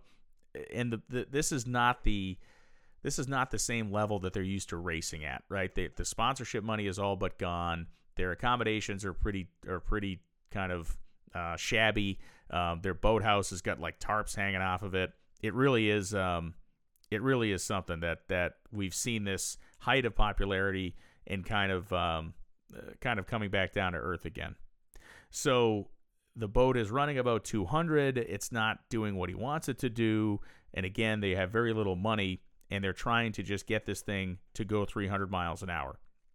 So on December 21st, he goes out there and runs the machine up and down the lake at an unofficial speed of 285 miles an hour. It's unofficial because we're in December now of 1966, and the people that are on the team and the timing officials went home for Christmas. He wanted them to stay. He wanted to make his run on Christmas Day, which again maybe speaks to the ego and speaks to what he's trying to do, but he kind of had a mutiny on his hands. A bunch of people left. He goes out there and runs 285 miles an hour for really no gain or no point.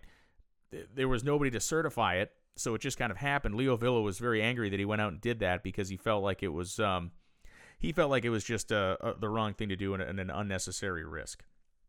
January 3rd, Campbell, who is a very superstitious man, is playing cards with his friends, getting ready to make his next attempt, which would be the following day, for 300 miles an hour. And he is playing a game called Russian Patience, which I believe is a form of solitaire, and he's flipping cards over. And Campbell, the superstitious man, looks up and says to a reporter, and I quote from the World Water Speed Record book, "That's it. Mary Queen of Scots drew the same combination the night before she was beheaded. Well, it's somebody in my family that's going to get the chop. I pray to God it's not me." He prayed, and it was ineffectual. On January 4th, 1967, Donald Campbell walked down the slipway around 8 a.m. towards the waiting Bluebird. The conditions seemed right for a run with a calm lake, although Leo Villa later said he'd advised Donald against making a run due to the water not being exact. But he told, "Don't mess about, Unc. Let's get her out." He'd effectively brushed past a handful of pressmen who were present, but without attempting to make each and every one of those final moments significant beyond the norm, it seemed as if he was in a hurry to get the whole thing over with. This was a record attempt that was being played out to a totally disinterested country with little or no financial backing, and for what seemed like a personal crusade to constantly prove himself as good as his father. The omens weren't good, but then, if the attempt had been successful, none of this would have mattered. And we continue. 10 minutes later, he was strapped into the cockpit, but there was a delay while Mr. Woppet, his doll that he used to carry with him as a luck keepsake, was found. Campbell was ready to go then, announcing he would make a slow run first to test the water. By this time, a few spectators had arrived along the shore, and it finally appeared that a record was about to be witnessed, and yet more history made. The slow runs were not to be taken seriously, as Donald had made up his mind to go for the record then and there. To be fair, all the team knew this to be the case. The support boats were in place, the timekeepers in position, and the television and film cameras at the ready. After all the frustrations of the previous few months, this would be a successful result, and it should again capture the public's imagination and give Campbell that step up to the proposed speed of sound barrier he had openly talked about. At 8:45 a.m., Bluebird raced off in a flurry of spray and noise, disappearing quickly into the distance. The first run down the south of Lake Coniston water was actually the best Campbell had ever made in the boat. It flew majestically without a blip of complaining murmur. As ever, Donald gave full commentary to his team as he was driving, and it's appropriate to reprint it here to give an idea of how this whole attempt was shaping up. These are Campbell's actual words as he's driving the boat.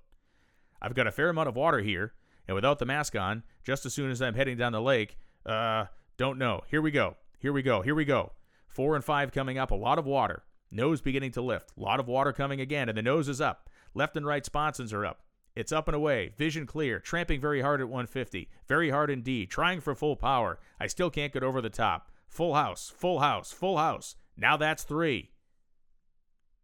The 3 meaning 300 miles an hour. That was what they were trying to do. He only needed to do it a second time.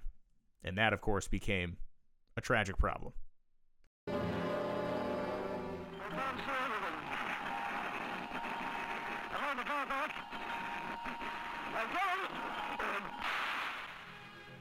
Those were the last words of Donald Campbell. It was soon after dawn that Bluebird was got ready for the record attempt. There was little wind, the water was smooth. The evening before, Donald Campbell drew the ace and queen of spades, the deadly shadow of remorseless fate. He was a superstitious man. Dedicated, his mission in life coming before everything. The Orpheus jet was easily capable of driving Bluebird at 300 miles an hour. British, the record had to remain.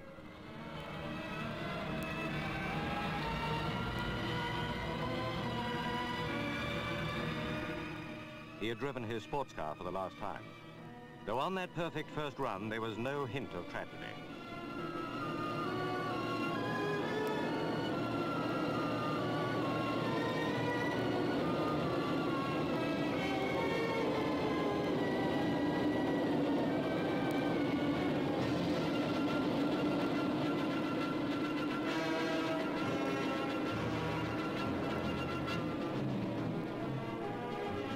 They timed him at 297 miles an hour. With luck, the new record would be his.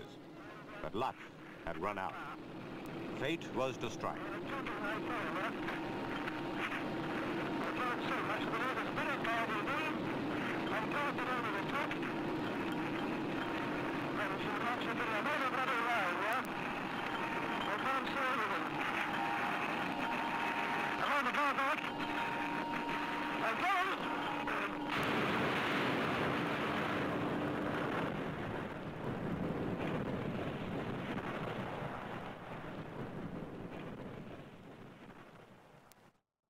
He had sacrificed his life for speed, as centuries ago men dared the oceans and found new worlds, scaled mountains into lands beyond, and sailed out of Plymouth to circumnavigate the globe.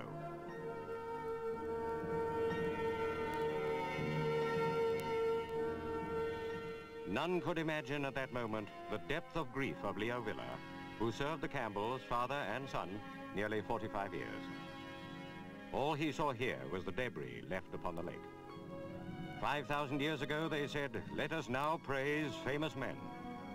And in Lake Coniston now laid the body of a famous man who was among the bravest of the brave.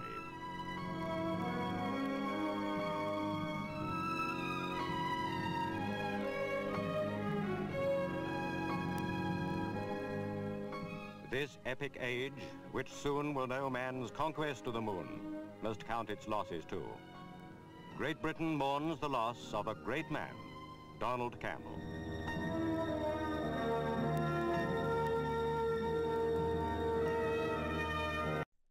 Campbell's death was a massive, massive story in England. A national tragedy on the order of national tragedies like the death of Princess Diana and others. It became fairly commonplace to have people, kind of ask, hey, where were you when Donald Campbell was killed? And so we read from the Monroe News-Star, Monroe, Louisiana, January 4th, 1967. Title of the story by the Associated Press, Donald's British Luck Played Out. Donald Malcolm Campbell's heart ticked with national pride. He lived for speed, and through speed on land and water, he expressed the patriotic zeal that surged through his body. He was the son of Sir Malcolm Campbell, who, like him, had at one time held the world's record for the fastest time on land and water. Donald achieved this double in 1964. The cry, "The best of British luck, Donald," may have been cliché, but it was the music to Donald Campbell's soul. Campbell's inspired a messianic faith in his team of engineers and helpers. "They work with me, not for me," he had said. "It's the cause that counts." Campbell achieved 403.1 miles an hour on land, and his gas turbine-powered Bluebird, 276.33 miles an hour on the water, and his jet hydroplane speedboat of the same name. Campbell, a shot and dark man with Napoleonic energy and blue eyes, wore cream shirts with navy blue birds on them. His third wife was Tanya Byrne, a Belgian model and entertainer who had recently returned to her nightclub singing. Campbell took pride in the fantastic Campbells, and he always was aware of the risk that ran in his activities. He was something of a mystic. He once said, "You get funny feelings. You'd be very unwise to ignore them." He knew what danger he faced, and when he went on the speed run, he said, "One's plenty apprehensive," he said. "Make no mistake about that." The question almost everybody asked about Campbell was what drove him to speed. The answer to many would be irrelevant and anachronistic. He was a pure red, white, and blue patriot. He seethed with national fervor. Those who scoffed at him saw a rank jingoist. He saw his scoffers as cardboard cutouts betraying their British heritage. Campbell came near death 6 years ago when his Bluebird car crashed at more than 300 miles an hour while he was trying to break the land speed record. He later told how he gets scared, but not because of the crash, because it made me realize how close to death we always are. "While I'm sitting here talking to you," he said, "I just can get frightened thinking that I might have a heart attack or get lung cancer." Donald Campbell always believed that with his Bluebird ventures he was playing a part in the reasserting British nationalism and independence. "I want to show the rest of the world what we can do. The British are the salt of the earth. For 15 years, we've been going to the dogs." Interesting kind of take there on Campbell's life and legacy. And what is even more interesting is the fact that after dying in this attempt in 1967 to set the record, he would no longer have the water speed record by the end of the year. And the man who would take it from him is a guy that we just talked about a few minutes ago who had survived a horrendous accident in the United States in 1964, who, like Campbell, was incredibly driven, who would never give up, and who was refusing to do anything but earn the national honor of this speed record back for the United States. Yes, in fact, it was Lee Taylor who came back in 1967 and snatched the record away from the late Donald Campbell.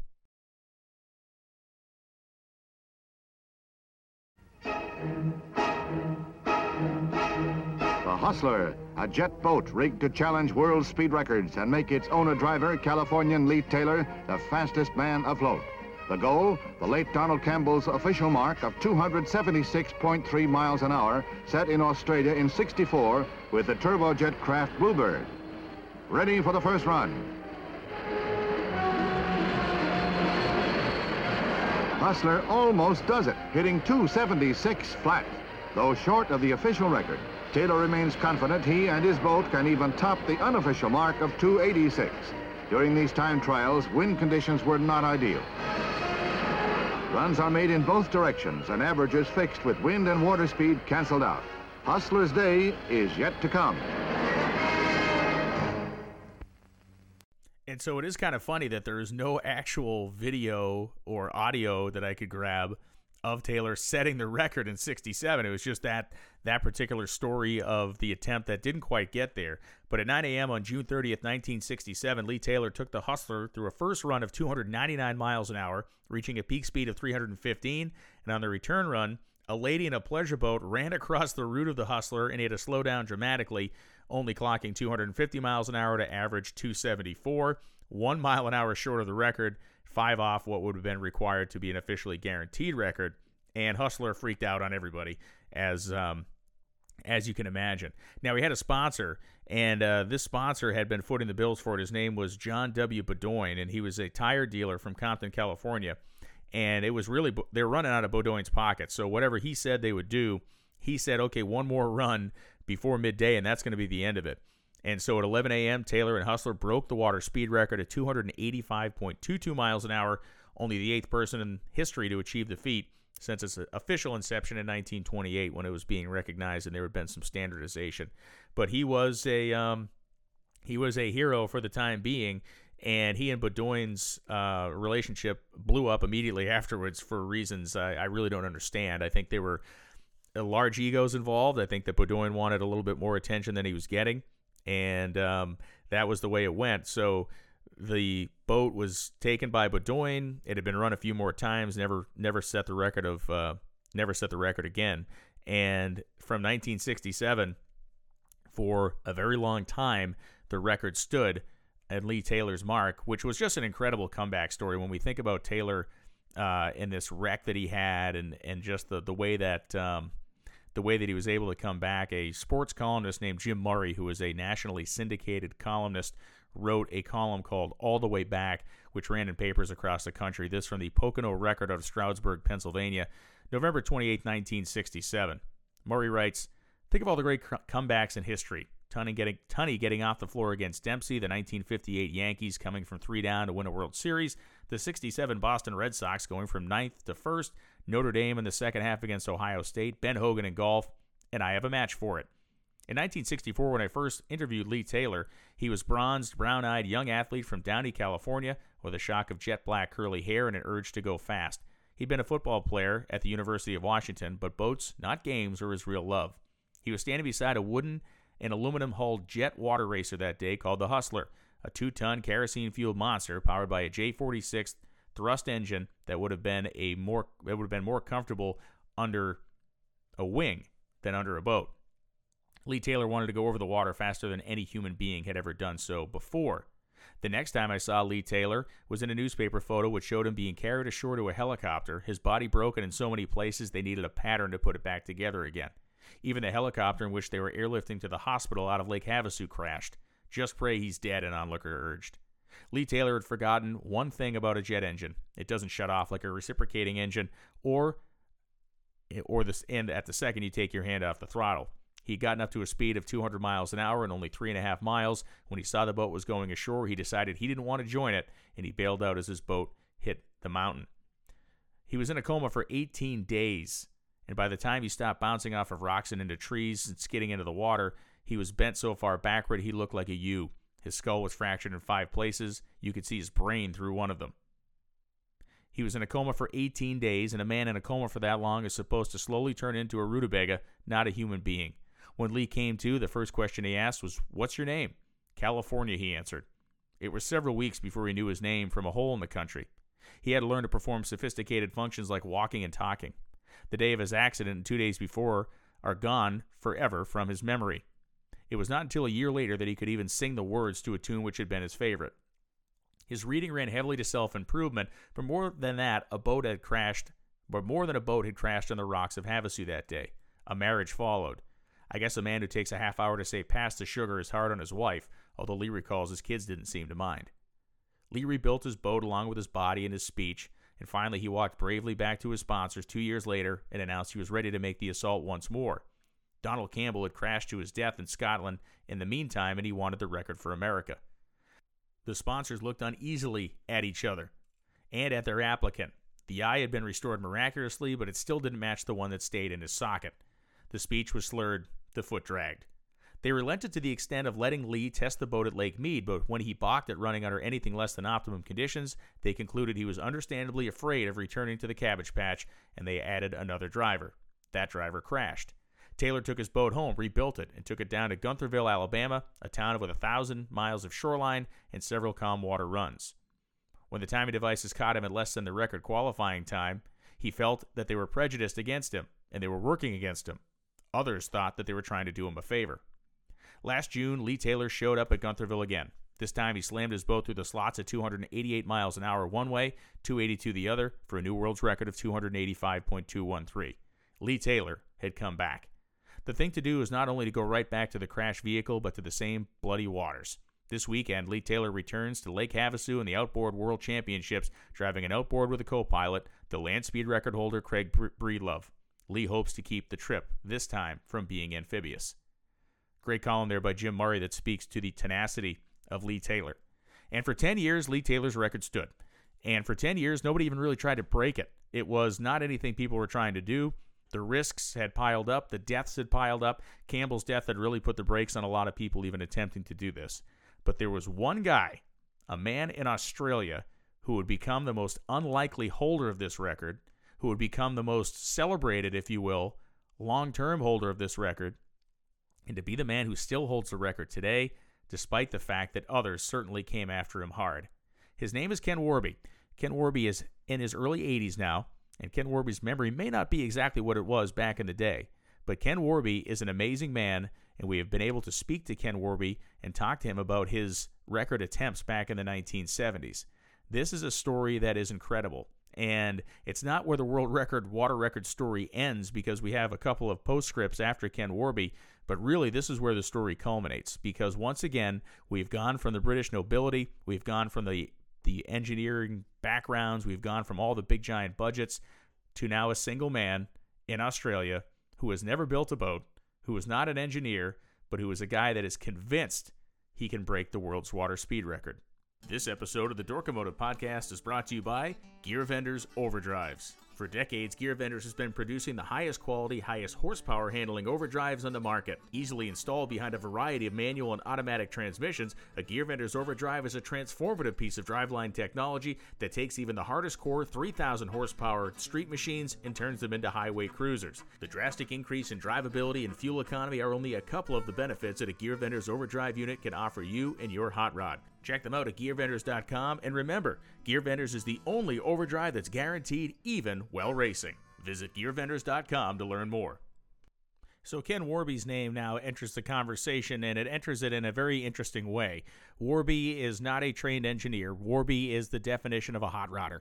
Grew up in the country and was a country kind of a farm kid, intuitively a great mechanic, intuitively knew how to fix things and knew how to make things run and be, better than they were when he got his hands on them.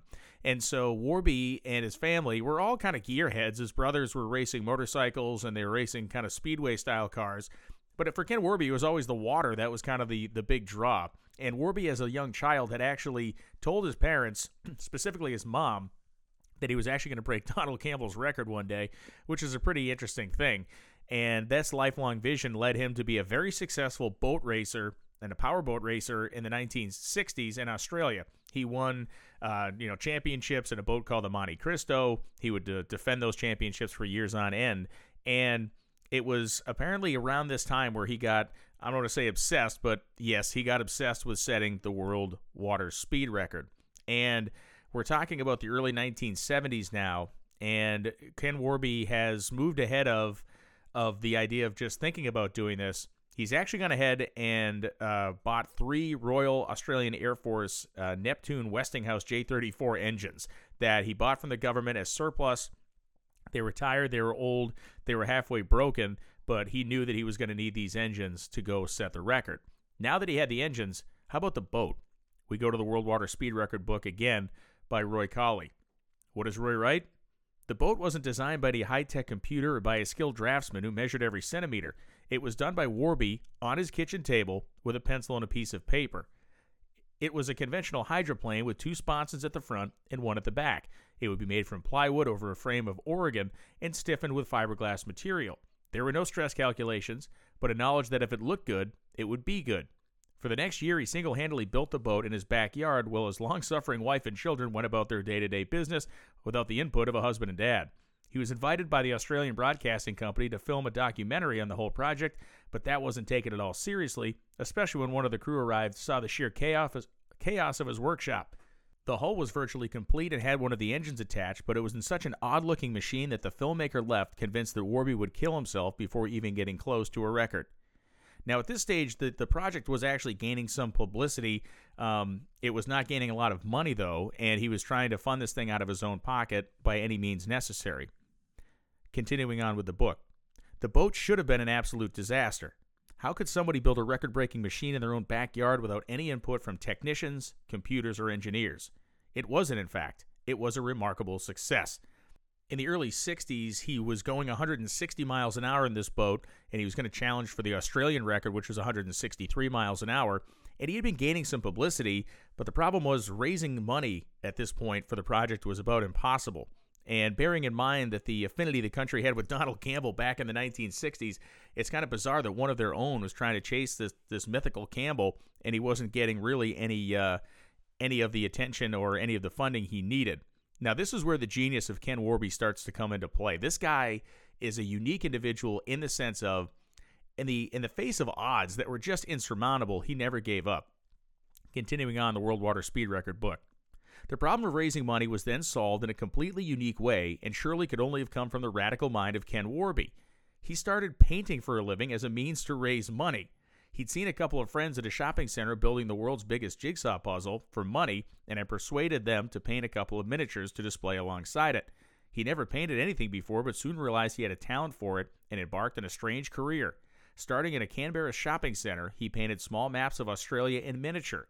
He sold these in larger versions at a profit, and soon, Warby thought of the idea of displaying the boat at the same time as to raise enough interest, and it actually worked. The money came in, and bit by bit, he was able to pay for the craft to be finished.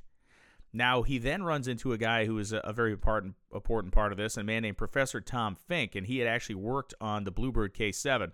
So Fink asked to put a tail fin on the boat. So this thing had a wing on the back of it like a top fuel dragster. If you look at this Spirit of Australia, as we mentioned, it has that kind of, pickle fork style hull with the two sponsons in the front, a more aerodynamic look than the Bluebird K7, but it has this big T-style wing on the back, and again, just like you'd find a monostrut style that you'd find on a dragster. And the aerodynamics of that wing were actually not designed for cause downforce, but they were designed to counteract any lift the nose might experience. So it was really a balancing act to get the nose of the boat as far out of the water as possible without having it fly away at big speeds. Now, in 1974, he said he was going to go to Lake Dumbleyang again, Lake Dumble-Young, like Donald Campbell had done, but it did not turn out. And so they had put an attempt date out of 1976, and he keeps trying to find money. It's just not going the way he wants it to go. And then in 1977, he decided that he was really going to get this thing on the water, and he was going to do, by his own hand, whatever it took to actually get out on the water. And he picked a place called Blowering Dam in Australia, which is a very large lake, and he picked Blowering Dam because he had studied the water patterns, he had studied the wind patterns, and he understood that this was definitely a good place to do this. It was calm. The wind was normally calm. The wind was very consistent on a day-to-day basis, so he knew that if he picked the right time of the day, he would have the right water that he needed. So the reception to this was actually pretty bad. And believe it or not, they were trying to chase him out of there. They Blowering Dam and the residents around there wanted nothing to do with it. And we read from the book again. There had always been antagonism from the Blowering Boat Club. They weren't very receptive to me using what they considered their water. It was only a few people, one in particular, and some of it was jealousy, though some thought I was an idiot, and some thought I was disturbing a quiet haven. I had arranged for the water skiers to use the area down towards the dam where they wouldn't disturb the actual run area, but some were still unhappy. The locals and the ski boaters thought that every time we went down through there, we'd get a record, and that would be the end of it. One said at the press conference, "Tell Warby to go somewhere else. He's not welcome here." Imagine that. You're the guy who's going to set this world record for your country. It is going to be a huge headline, and you're being chased out by people who want to go, water skiing. And Leo Villa, of course, who worked very closely with Campbell, was very dismissive of the project. He said, who cares about Warby? You guys haven't even gone 250 yet. And once you go past 250, then really that's when he's going to run into a bunch of these problems.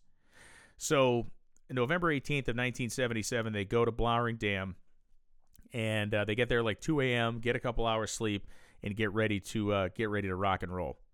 On November 18th, they returned to the lake along with Tom Fink, who had serious concerns about the use of an afterburner It clearly refused to work, so they came up with the idea that if they cut 2 inches off the rudder, they could save around 2,400 pounds of drag at 300 miles an hour, in turn producing another 400 pounds of thrust. Warby immediately went to the Shell service station, picked up an oxyacetylene torch, and cut 2.5 inches off just for luck. Remember, they said 2 inches. He went 2.5 inches. The idea, of course, you shorten that rudder up. It's less to push, or I guess at this point, shove through the water with the turbine, and it would make the boat more efficient. 2 days later, the very last day the Spirit of Australia could use the lake as the agreement had run out, he took the boat onto the water and recorded a mean average of 276 miles an hour, actually hitting 300 on the return run. Frustrated as ever, he screamed at the timing officials as he believed they'd gotten the speed wrong, even though it was all being done by computer. There were 2 sets of concrete markers that held the timing wire across the water, and that was backed up by numerous stopwatches. All the information was fed into a computer, although rather basic compared to today, and the times and speeds came out. This didn't satisfy Warby, and he ran back to the boat, shouting to the film crew, "Well, we've got Campbell now. Let's go and get the other bastard." That referenced, of course, Lee Taylor, who, when he heard of it later, was less than impressed. Warby climbed back into the cockpit. He was told that he'd actually done 286 miles an hour, not 276. The timers had made a mistake, but that only spurred him on, and he set off in the pouring rain to shatter the existing record. The first one was scrubbed off because the rain was hitting the windscreen like pellets, but he did an amazing 302 miles an hour on the next run.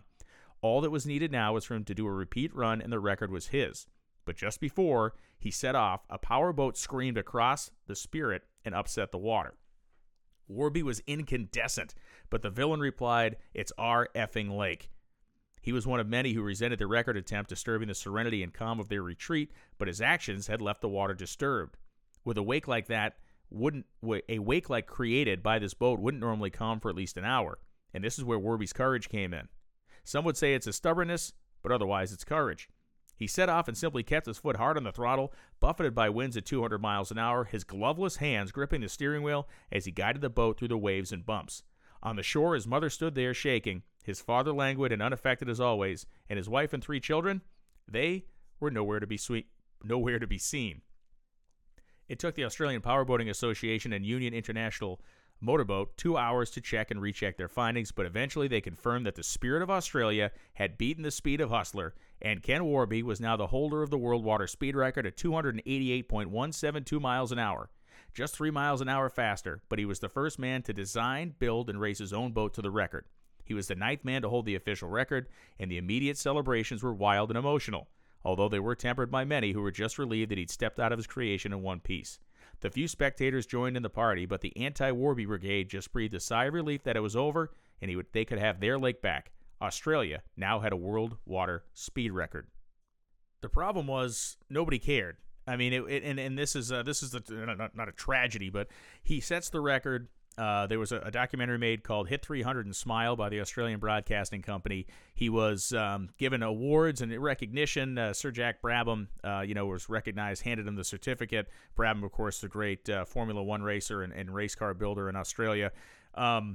But nobody really cared, and it made Ken Warby very angry. Why did people not care about this? The effort that had gone into it, the work, the sacrifice, the suffering.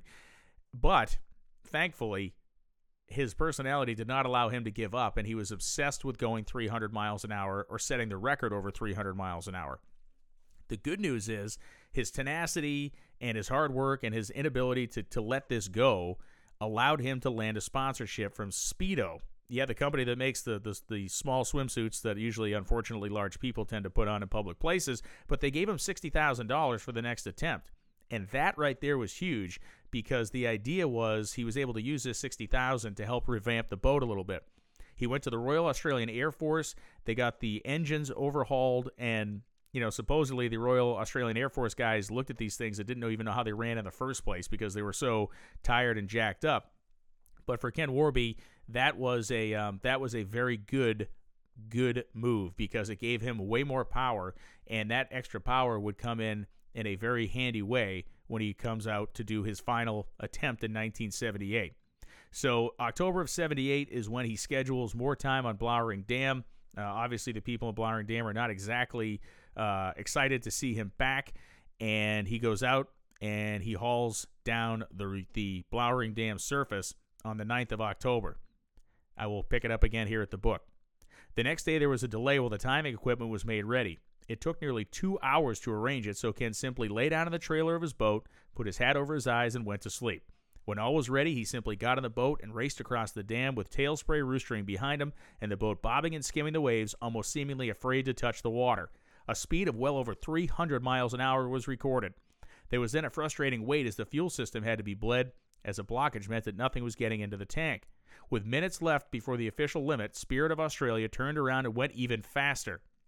1 hour later, he had been confirmed by Ken Warby that Ken Warby had smashed his own record by 29 miles an hour, the highest ever margin in the history of the event, and had averaged the incredible speed of 317.596 miles an hour. The run was so fast that photographers on the shoreline couldn't change their focus on their cameras, and the few spectators that witnessed it only saw a flash of spray enveloping the boat as it pierced the lake. The team at the Royal Australian Air Force celebrated wildly, and this time it did make headline news all over his home country, with even evening television news programs headlining the attempt. His mother, crying again, made him promise to give it all up, but he quietly reminded her that she'd said the same when he had taken his first 25-mile-an-hour boat out on the water. He told the press that 350 was his next goal, and the boat would be capable of producing such a speed. It was so different this time around. How cool is that?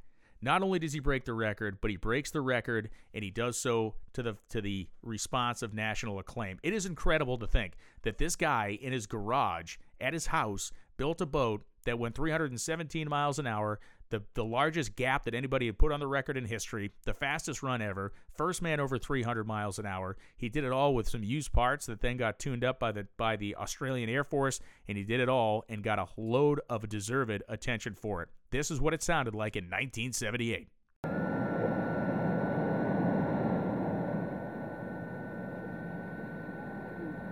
Ken Warby and his team almost lost any chance of breaking the world water speed record when cracks appeared in the boat after one run on the Blowering Dam yesterday.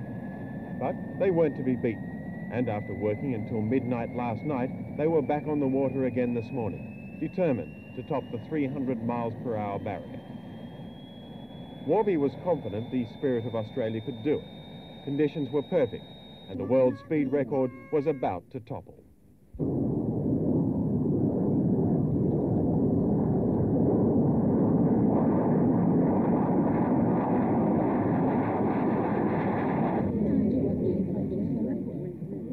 For a record to be recognised, Warby had to make 2 runs, and once again he easily ploughed through the 300 mark.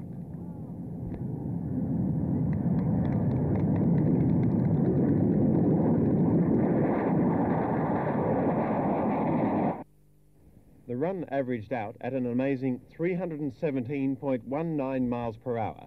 That's 510.45 kilometres per hour. Warby says he's far from finished.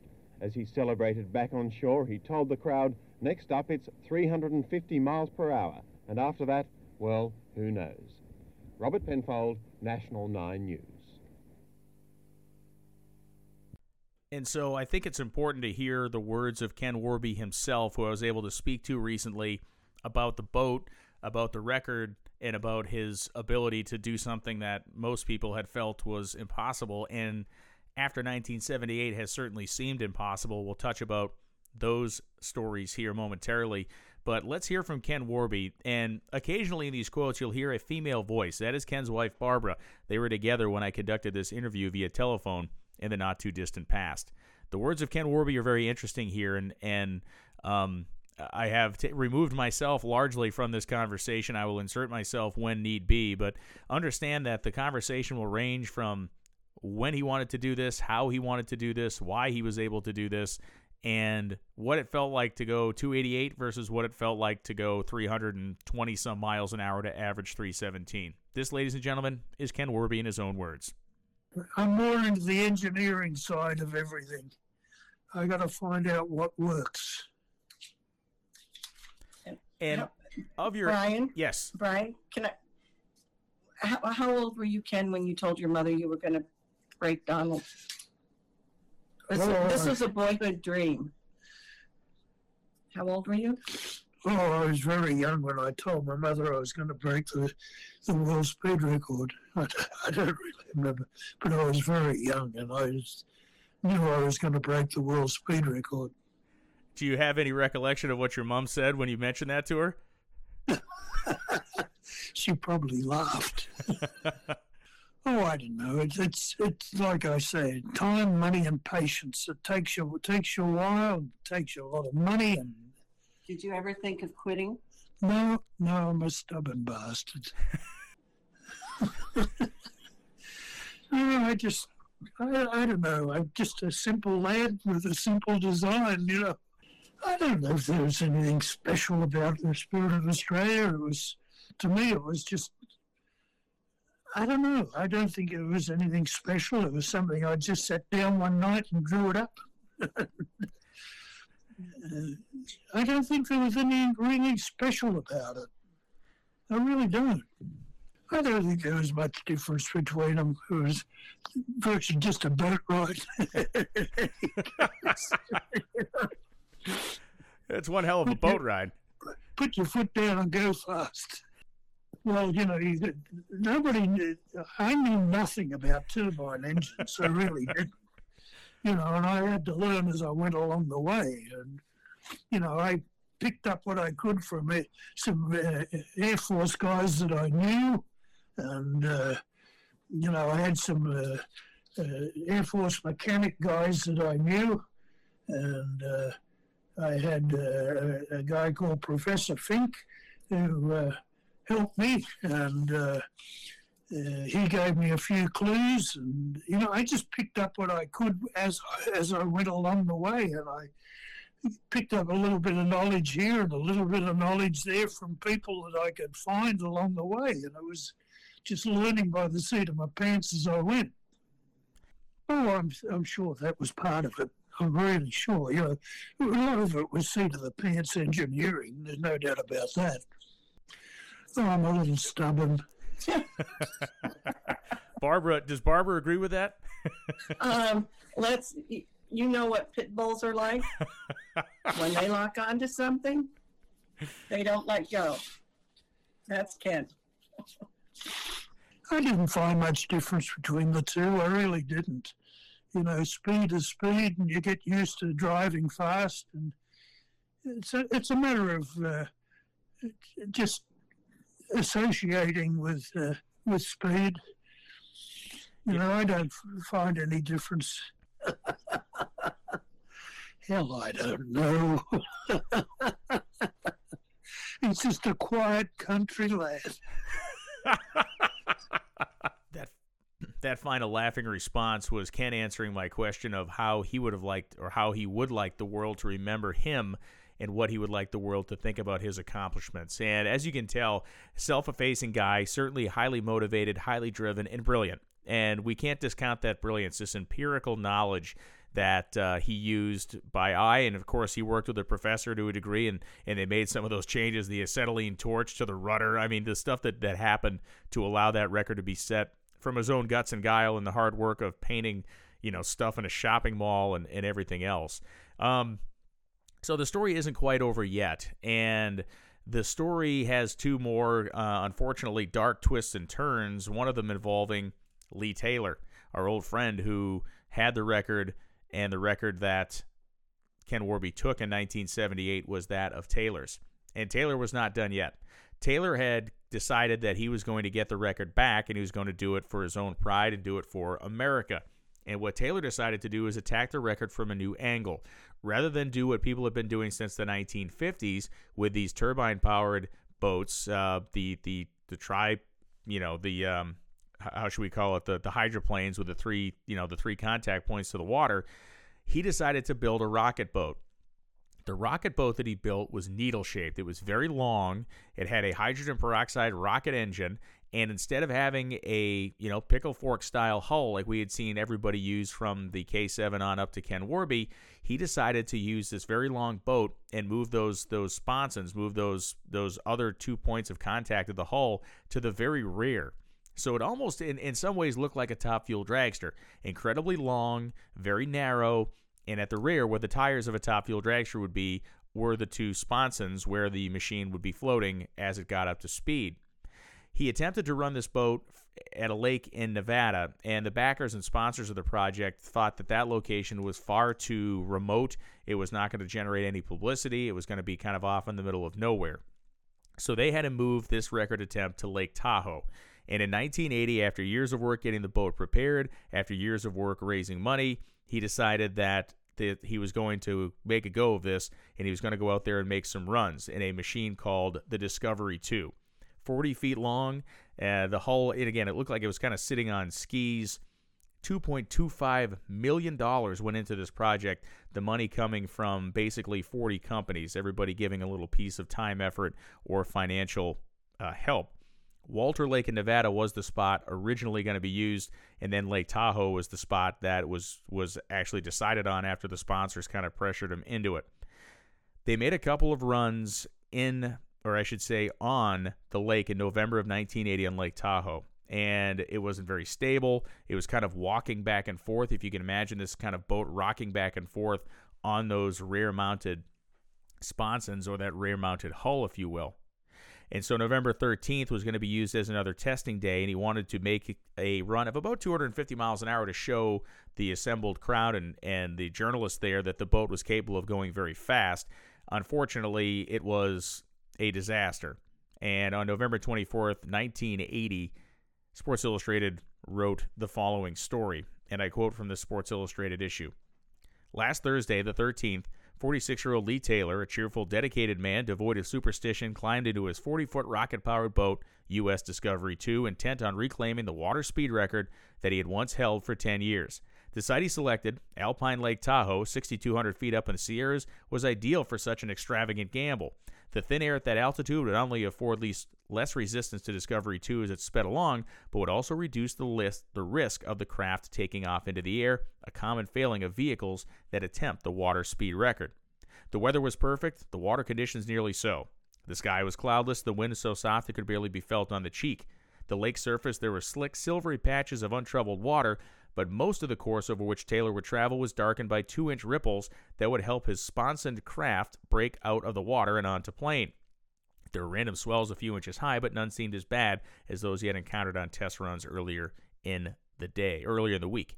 At 10:58 a.m. with his craft aligned for the first of 2 test runs required through the 1-kilometer timing trap, Taylor reported on the radio, hydraulics on, safety valve open, inner safety valve open, regulator 100 psi. Then he gave the rocket engine 2 quick bursts, and 20 seconds later, 2 more. At 11:01, he reported regulator 525 psi, and at 11:02, he was off.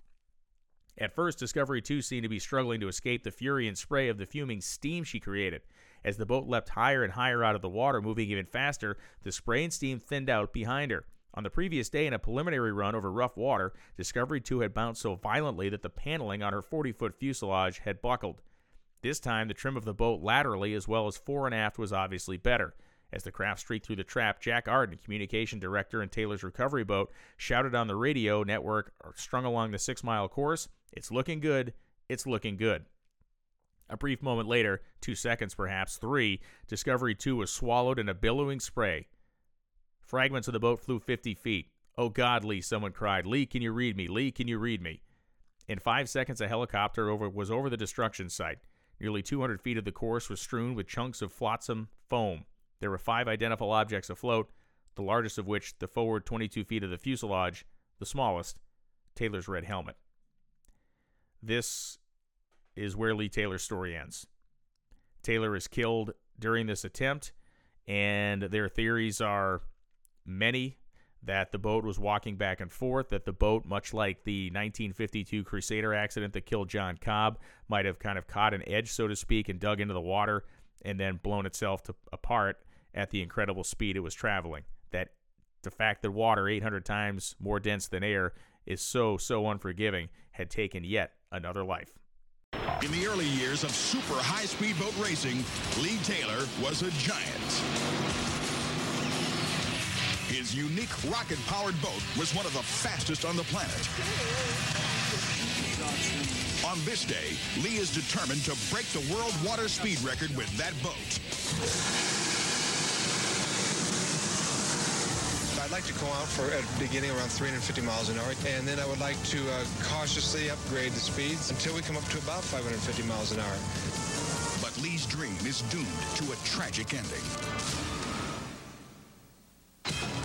Lee puts his boat through some test runs. Then he's ready to rumble for the record. Excuse me, sir. His wife, Dorothy, watches from shore with 600 other spectators. There was such a hustle and bustle, and the crew was running all over. It was very cold, and everybody was very excited. I wished him luck, and I said, it's going to happen, and he said, it's going to happen. I know it's going to happen today. But Lee's boat is acting up. On the radio, Lee discusses it with his crew chief on shore. I just purged, but I hear air escaping in the back. It's not sounding quite right to me. Purge.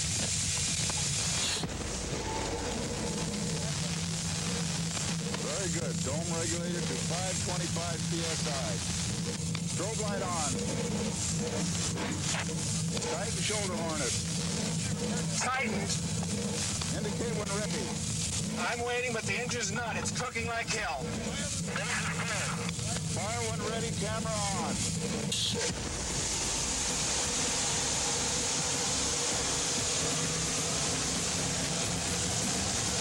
Lee puts aside his misgivings and hits the throttle.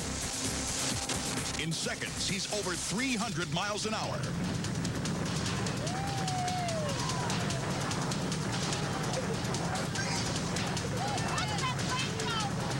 Lee leans on the throttle.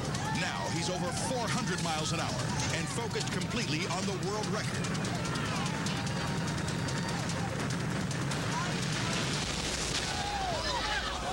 The unthinkable happens. Lee's boat hits a wave and disintegrates.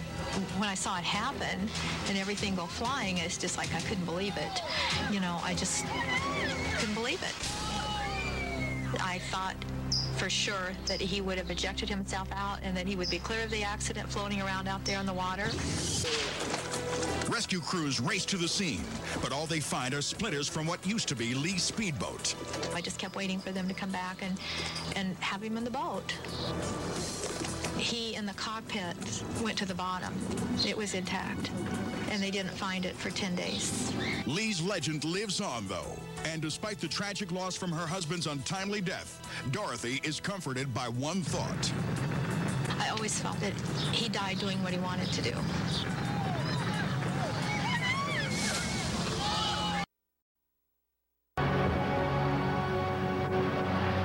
Seagrave had 100, Campbell had 200, now Ken Warby's got 300. Warby's record has never been broken. There have been 2 more official attempts. Both were disasters. Lee Taylor was determined to reclaim the title. He built the first ever rocket-powered boat, Discovery 2, and took it to Lake Tahoe. Repeat. How is your line on the course? Obnoxious. Tighten shoulder harness. Tightened. Indicate when ready. I'm waiting, but the engine's not. It's cooking like hell. Fire when ready. Camera on.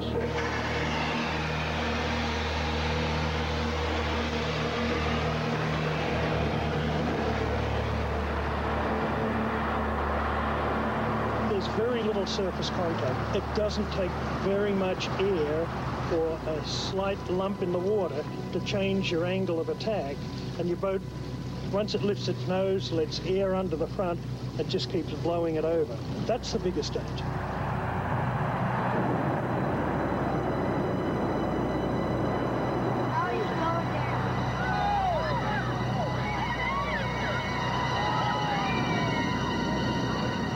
He hit a wave, the boat jumped up, it started rocking violently, and he just started to get sponson walking very badly and just disintegrated. As he approached 270 miles per hour, the boat broke in 2. Taylor's body went 300 feet down to the bottom of the lake. 9 years later, in 1989, Craig Arfons took up the challenge in Florida. He was a drag racer, unfamiliar with the dangers of extreme speed over water. He reached the awesome speed of 370 miles per hour, but then his boat went out of control.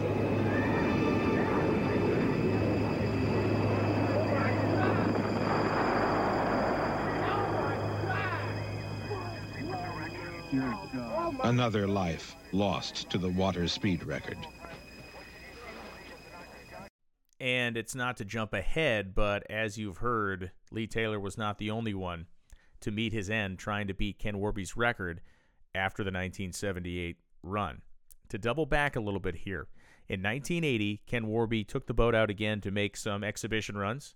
And while making an exhibition run, he was, let's call it interrupted. He was about 200 miles an hour, and there was a boat kind of cut across where he was going.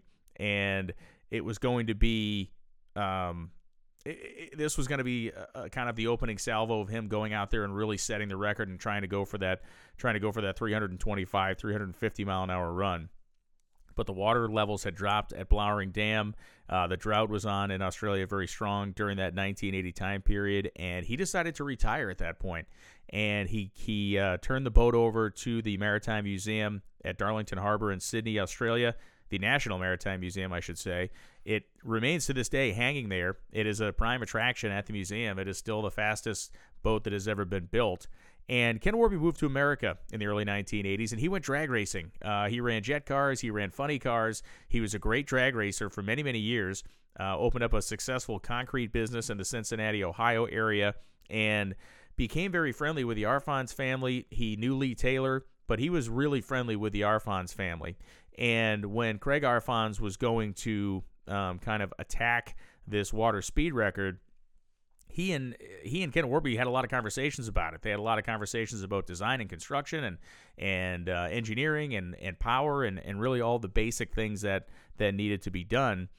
Craig Arfons, it was mentioned in that last clip that he didn't have any experience with high speed on water. Well, Craig Arfons was an incredibly accomplished driver at this time. Of course, the Arfons family, having driven all kinds of race cars and having been around very high-speed things his whole life. He was not unaccustomed to that. I felt like that was a bit of a cheap shot in that last clip, so I don't want to devalue his experience as a racer. He did not have a lot of experience in building, attempting to build the fastest boat in the world. And so Craig designs this boat, and it's unique, and it's the most technologically advanced boat that has been created to this point. And he was working out of a workshop in Bradenton, Florida, and he built this thing out of composite. So this was neat. It was built in two halves, a top and a bottom half, and they were connected in the middle. And so he builds this thing, and he's consulting with people like McLaren, the Formula One team, Mario Andretti. Rain-X was the big sponsor. The boat was called the Rain-X Challenger. And working with these racers and working with these race teams to kind of understand the parts and pieces, this carbon fiber kind of honeycomb that the boat was built of. It was 25-foot long boat. Because it was built out of composite, it was very light, only 2,500 pounds, including the big J85 engine. J85 is a very significant turbine engine, and it was it was going to make enough power to do the job. To go back to quoting the World Water Speed Record book, aerodynamically it was unusual. At no stage was the boat ever taken to a wind tunnel, but the needlepoint design of the Spirit of Australia was deemed unworkable for this boat, so a crab claw front took precedence. With two inwardly facing tail fins at the rear, I truly believe that a wind tunnel isn't necessary, said Arfons when he was asked about it. It will only show the shape needed to lift its own weight. Instead, Jay McCracken, a computer expert friend, has developed a system of 18 tapping points at strategic locations on the hull, 12 on the deck and 6 underneath, and they all plug into a computer on the shore. Our plan is to work up to 100 miles an hour, then hook up to the shore computer, feed this data, and then we'll do the same at 150, 200, and 250, each time getting the information to the computer. If this thing's going to fly, one of the points will warn us. These were brave and confident words, but Arfons genuinely believed he had everything in place not only to beat the existing record, but to smash it out of sight. He confidently spoke of 400 miles an hour and then later a run at 750 on land. That confidence came from not just the Arfons bloodline, but the fact he designed and built the boat himself in a similar fashion to Ken Warby. It also helped that he had sponsors who had put up $250,000 to finance the attempt after Arfons had shown him a film of Spirit of Australia. So initially the boat was taken to Lake Manatee in Florida, which is directly across from Bradenton Motorsports Park, the drag strip down there. The interesting thing was they only allowed him to run it at 20 miles an hour in that lake. This was simply a buoyancy test, really, to get out there and move the thing around. And it was Sebring Lake was when the idea was decided to kind of make this record run. And in August, they actually went to a place called Lake Jackson and immediately went 250 miles an hour in choppy water and a crosswind. So, you know, the thing we also have to remember about Craig Arfons' attempt was, unlike Lee Taylor's, this boat had proven itself capable at 250 miles an hour already. And so we are still at Lake Jackson, as we quote from the book. The day in question was calm, and the water seemed amenable when Rain-X Challenger set off on its run, but immediately those in the know could tell there was something badly wrong. The boat was porpoising heavily and then corkscrewed wildly out of control when it reached the flying kilometer at high speed. By instinct, the afterburner was shut off by Craig, but the parachute failed, and the boat didn't slow down as planned. The engine now pushed the boat into its right sponson, and then the craft bounced into the air before crashing back into the water at incredible G-force, tearing the hull apart. Somehow, the cockpit survived the impact, as it had been designed to do, but the safety harness failed, and Arfons was thrown through the windscreen at terrible velocity. He was found to have many broken bones, massive internal injuries, and he died in the ambulance on the way to the hospital after being put on life support. At the age of 39, Craig Arfons had joined Henry Seagrave, John Cobb, Mario Vega, Donald Campbell, and Lee Taylor as men who had been killed in their quest for the world record of speed on water.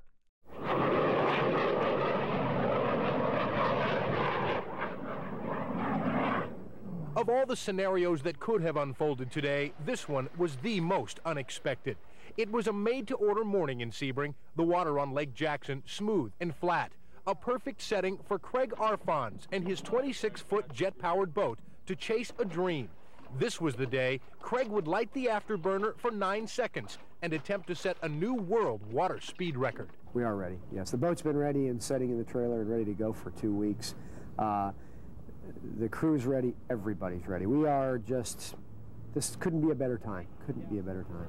During the entire 2-year project, it has always been safety first for this team, a group of professionals, all quite aware that 4 men had already perished trying to be fastest on the water. I've started to reflect on driving it. A couple mornings I got up at 4 o'clock and walked out to the lake and thought, what'd you get yourself into this time? You know, but I'm really not afraid of it yet. I will be at some period, obviously. You get afraid when you climb into that roller coaster and take the ride, but once it starts down the hill, you feel pretty good about it. So that's what I'm looking forward to, is the ascent down the hill anyway. It was all supposed to happen Saturday, but safety first. The water was just too rough, so the attempt was put off until this morning. And at 10 minutes after 7, on a perfect day, Craig Arfons gave it all he had.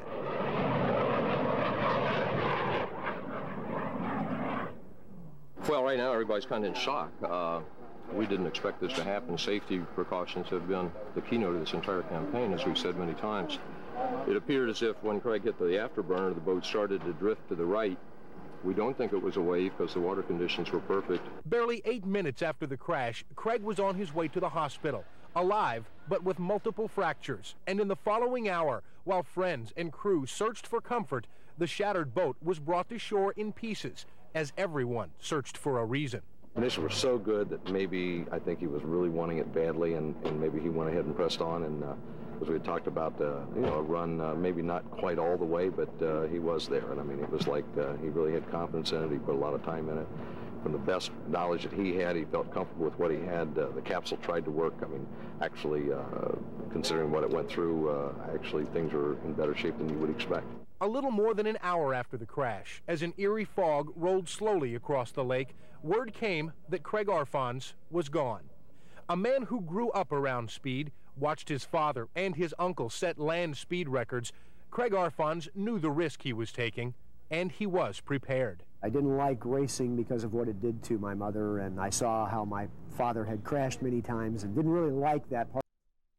And so, in a twist that is almost too ironic to even bring up, you have Craig Arfons passing away in much the same way the first man who died in this quest for the water speed record did, in the form of Seagrave.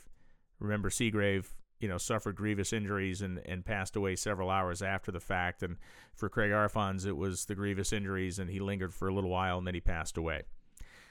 That really does bring us to the end of this story because no one else has attempted yet to break Ken Warby's record. I say yet because there are boats being built or proposed to being built around the world to run after this record, one of which is being built by David Warby, who is Ken Warby's son.